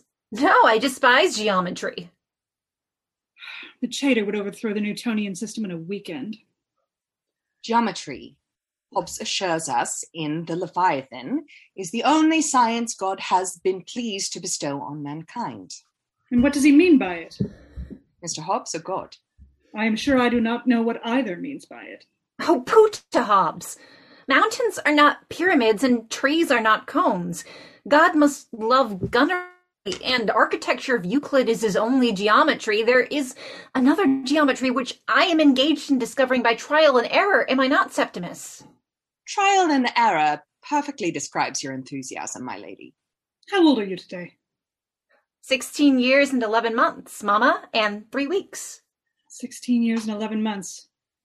We must have you married before you are educated beyond eligibility. I'm going to marry Lord Byron. Are you? He did not have the manners to mention it. You spoken to him? Certainly not. Where did you see him? Everywhere. Did you, Septimus? At the Royal Academy, where I had the honour to accompany your mother and Count Zelinsky. What was Lord Byron doing? Posing. He was being sketched during his visit by the professor of painting, Mr. Fuseli. There was more posing at the pictures than in them. His companion likewise reversed the custom of the Academy that the ladies viewing were more than the ladies viewed. Well, enough. Let him be hanged for a lamb. I have enough with Mr. Noakes, who is to a garden what a bull is to a china shop. Noakes enters. The Emperor of Irregularity. She settles down to drawing the diagram, which is to be the third item in the surviving portfolio. Mr. Noakes. Your ladyship. What have you done to me? Everything is satisfactory, I assure you. A little behind, to be sure, but my dam will be repaired within the month. Hush! In the silence, the steam engine thumps in the distance. Can you hear, Mr. Noakes? The improved Newcomen steam pump, the only one in England. That is what I object to. If everybody had his own, I would bear my portion of the agony without complaint. But to have been singled out by the only improved Newcomen side steam pump in England, this is hard, sir. This is not to be borne. Your lady? And for what? My lake is drained to a ditch for no purpose I can understand, unless it be that Snipe and Curlew have deserted 3 counties so that they may be shot in our swamp. What you painted as a forest is a mean plantation. Your greenery is mud, your waterfall is wet mud, and your mount is an open-cast mine for the mud that was lacking in the dell. What is that cowshed? The Hermitage, my lady. It is a cowshed. Madam, it is, I assure you, a very habitable cottage, properly founded and drained, 2 rooms and a closet under a slate roof and a stone chimney. And who is to live in it? Why, the hermit. Where is he? Madam? You surely do not supply a hermitage without a hermit. Indeed, madam. Come, Mr. Noakes. If I am promised a fountain, I expect it to come with water. What hermits do you have? I have no hermits, my lady. Not one. I'm speechless. I am sure a hermit can be found. One could advertise. Advertise? In the papers. But surely a hermit who takes a newspaper is not a hermit in whom one can have complete confidence. I do not know what to suggest, my lady. Is there room for a piano? A piano? We are intruding here. This will not do, Mr. Hodge. Evidently, nothing is being learned. Come along, sir. Mr. Noakes? Bad news from Paris. Is it the Emperor Napoleon? No. It concerns your heat engine.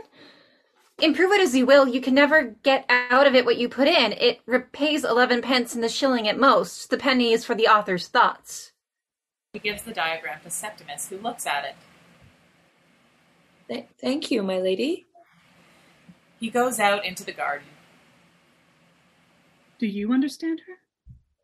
No. Then this business is over. I was married at 17. Ce soir, il faut qu'on parle français. Je te demande. Thomasina, as a courtesy to the Count, wear your green velvet, please. I will send Briggs to do your hair. 16 and 11 months. He follows Noakes out of view. Lord Byron was with the lady? Yes. Huh. Now, Septimus retrieves his book from Thomasina. He turns the pages and also continues to study Thomasina's diagram. He strokes the tortoise absently as he reads. Thomasina takes up pencil and paper and starts to draw Septimus with Plautus. Why does it mean Mr. Noakes' engine pays 11 pence in the shilling? Where does he say it? Oh, nowhere. I noticed it by the way. I can't remember now. Nor is he interested by determinism. Oh, yes. Newton's equations go forwards and backwards. They don't care which way. But the heat equation cares very much. It goes only one way. That is the reason Mr. Noakes' engine cannot give the power to drive Mr. Noakes' engine. Everybody knows that. Yes, Septimus, they know it about engines. 11:45. For your essay this week, explicate your diagram. I cannot. I do not know the mathematics. Without mathematics, then. Thomasina has continued to draw. She tears the top page from her drawing pad and gives it to Septimus. There. I made a drawing of you and Plautus. Excellent likeness. Not so good of me. Thomasina leaves the room.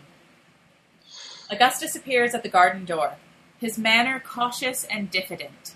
Septimus does not notice him for a moment. He gathers his papers together. Sir? My lord? I gave you offence, sir, and I am sorry for it. I took none, my lord. But you are kind to mention it. I would like to ask you a question. Mr. Hodge. You have an elder brother, I dare say, being a Septimus? Yes, my lord. He lives in London. He is the editor of a newspaper, the Piccadilly Recreation. Was that your question?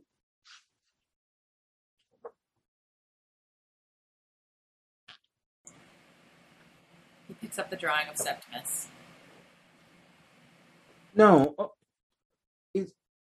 Is it you? I would like to keep it. There are a few things a fellow cannot ask his friends. Carnal things. My sister has told me. My sister believes such things as I cannot, I assure you, bring myself to repeat. You must not repeat them then. The walk between here and dinner will suffice to put us straight if we stroll by the garden. It is an easy business, and then I must rely on you to correct your sister's state of ignorance. A commotion is heard outside, Bernard's loud voice in a sort of agony. Oh, no. No, no, no. Oh, bloody hell. Thank you, Mr. Hodge. I will. Taking the drawing with him, Augustus allows himself to be shown out through the garden door, and Septimus follows him. Bernard enters the room through the door Hannah left by. Valentine comes in with him, leaving the door open, and they are followed by Hannah, who is holding the garden book. Oh, no, no. I'm sorry, Bernard. Fucked by a dahlia? Do you think? Is it open and shut? Am I fucked? What does it really amount to when all's said and done? Am I fucked? What do you think, Valentine? Tell me the truth. You're fucked. Oh, God, does it mean that? Yes, Bernard, it does. I'm not sure. Show me where it says. I want to see. No, read. No, wait. Bernard sits at the table. He prepares to listen as though listening were a foreign art. Right. October 1st, 1810. Today, under the direction of Mr. Noakes, a portiere was dug on the south lawn and will be a handsome show next year. A consolation for the picturesque catastrophe of the second and third distances. The dahlia, having propagated under glass with no ill effect from the sea voyage, is named by Captain Bryce Charity for his bride, though the honour properly belongs to the husband who exchanged beds with my dahlia and an English summer for everlasting night in the Indies.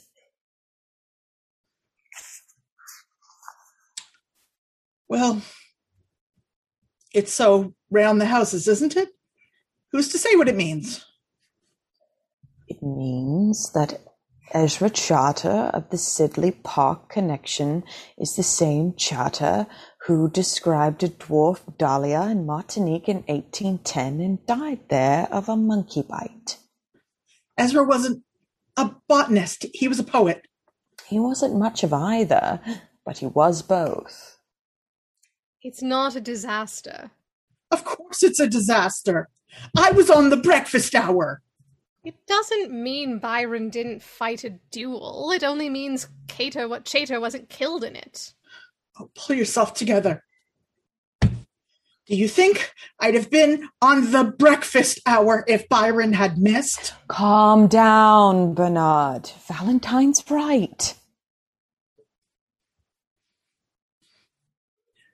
Do you think so? You mean the Piccadilly Reviews? Yes. 2 completely unknown Byron essays, and my discovery of the lines he added to English bards. That counts for something. Very possible. Persuasive indeed. Oh, bugger persuasive. I've proved Byron was here, and as far as I'm concerned, he wrote those lines as sure as he shot that hare. If only I hadn't somehow made it all about killing Chater. Why didn't you stop me? It's bound to get out, you know. I mean, this gloss on my discovery. I mean, how long do you think it'll be before some botanical pendant blows the whistle on me? The day after tomorrow. A letter in the Times. You wouldn't. It's a dirty job, but somebody's got to do it. Darling. Sorry, Hannah. And, after all, it is my discovery. Hannah. Bernard. Hannah. Oh, shut up. It'll be very short, very dry, absolutely gloat-free. Would you rather it was one of your friends? Oh, God, no. And then in your letter to the Times... Mine? Well, of course. Dignified congratulations to a colleague in the language of scholars, I trust. Oh, eat shit, you mean? Think of it as a breakthrough in Dahlia studies. Chloe hurries in from the garden. Why aren't you coming? Bernard, and you're not dressed. How long have you been back? Bernard looks at her and then at Valentine and realizes for the first time that Valentine is unusually dressed. Why are you wearing those clothes? Do be quick. She is already digging into the basket and producing odd garments for Bernard.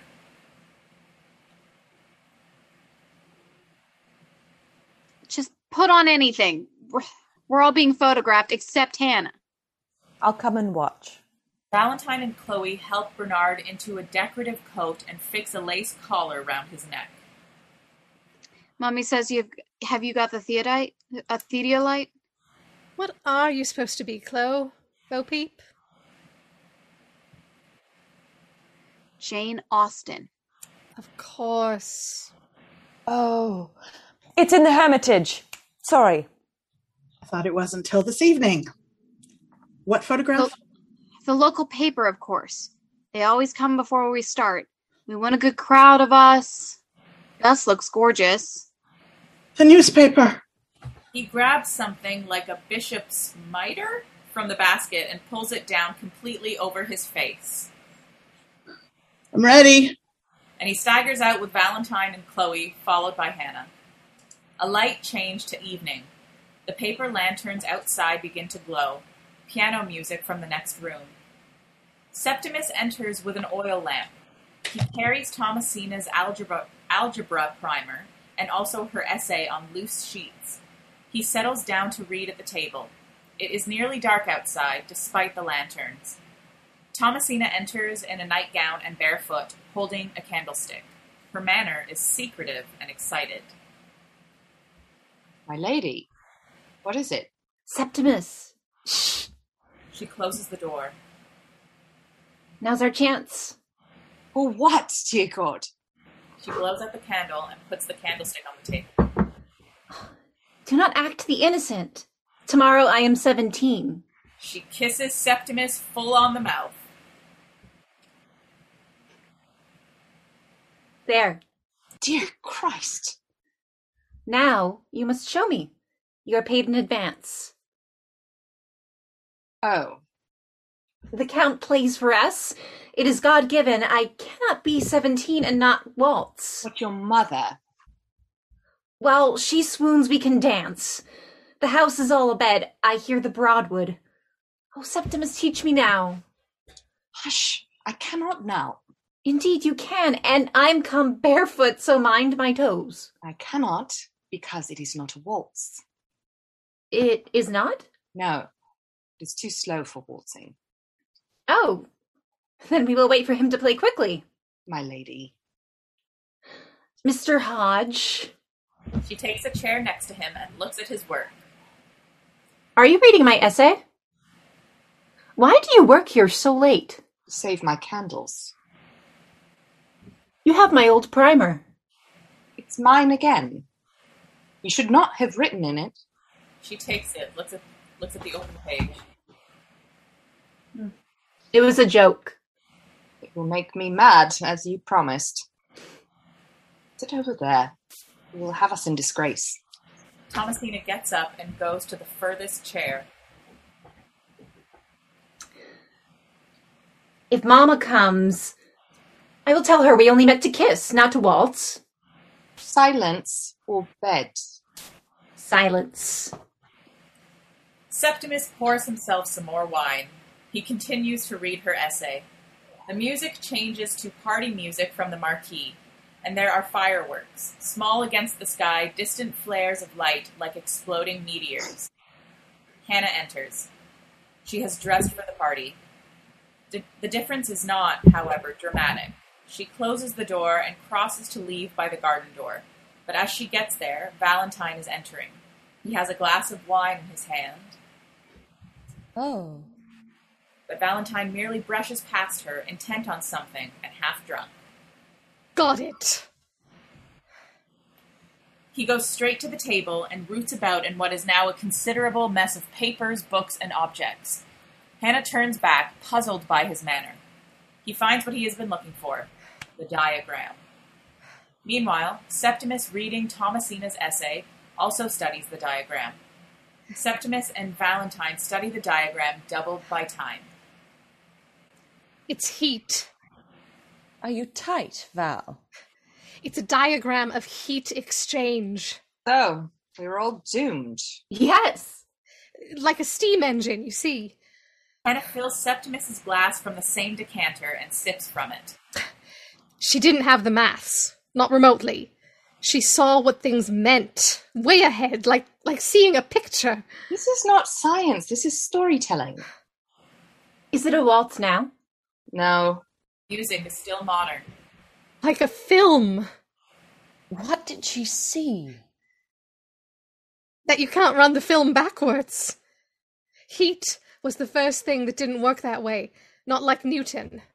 A film of a pendulum, of a ball falling through the air. Backwards, it looks the same. The ball would be going the wrong way. You'd have to know that. But with heat, friction, a ball breaking a window. Yes. It won't work backwards. Who thought it did?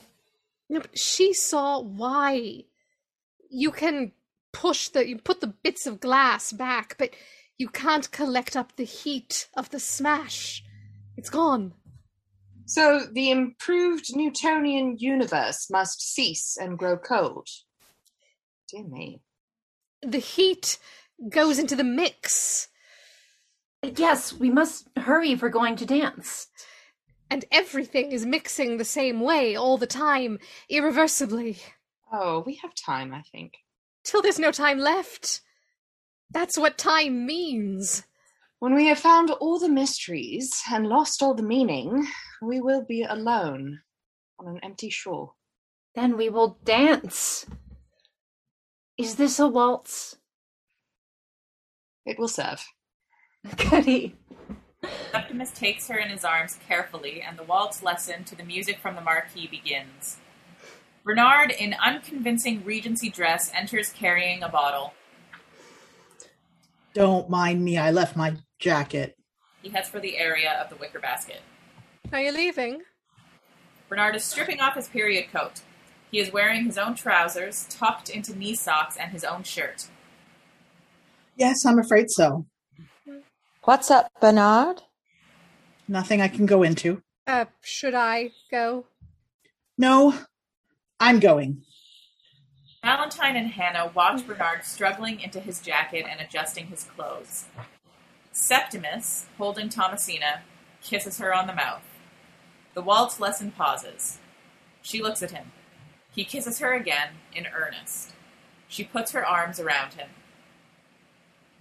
Septimus? Shh.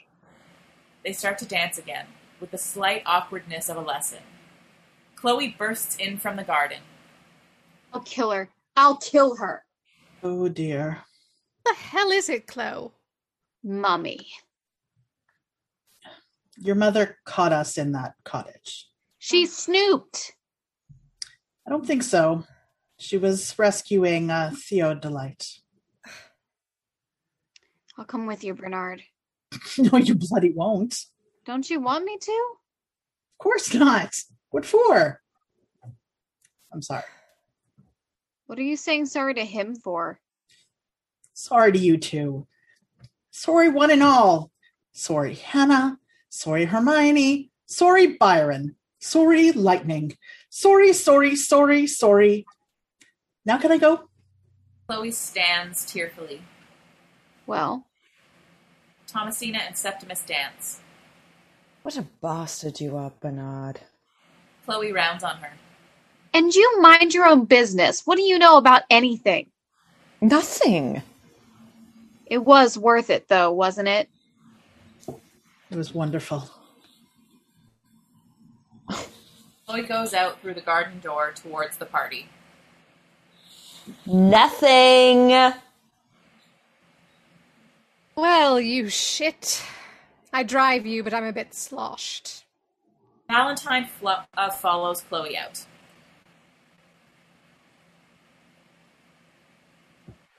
Flo! Hello. A scrape. Ugh. Bernard. I look forward to the genius of the place. I hope you find your hermit. I think out front is the safest. He opens the door cautiously and looks out. Actually, I've got a good idea where he was, but I can't prove it. Publish. He goes out, closing the door.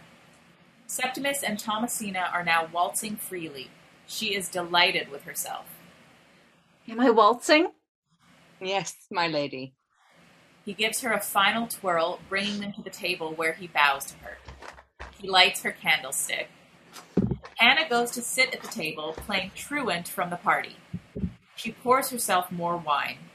The table contains the geometrical solids, the computer, decanter, glasses, tea mug. Hannah's research books, Septimus's books, the two portfolios, Thomasina's candlestick, the oil lamp, the dahlia, the Saturday papers. Piano music. Gus appears in the doorway.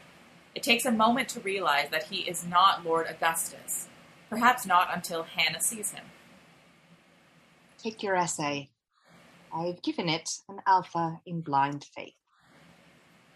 Careful with the flame. I will wait for you to come. I cannot. You may. I may not. You must. I will not. She puts the candlestick and her essay on the table. Then I will not go. Once more. For my birthday. Septimus and Thomasina start to waltz together. Gus comes forward, startling Hannah. Oh! Maybe jump. Gus looks resplendent. He is carrying an old and somewhat tattered stiff-backed folio fastened with a tape tied in a bow. He comes to Hannah and thrusts this present at her. Oh. She lays the folio down on the table and starts to open it. It consists only of two boards hinged containing Thomasina's drawing. Septimus holding Platus. I was looking for that! Thank you. Gus nods several times, then rather awkwardly he bows to her. A Regency bow, an invitation to dance. Oh, yeah. I don't really. After a moment's hesitation, she gets up and they hold each other, keeping a decorous distance between them, and start to dance, rather awkwardly. Septimus and Thomasina continue to dance fluently to the piano. Curtain.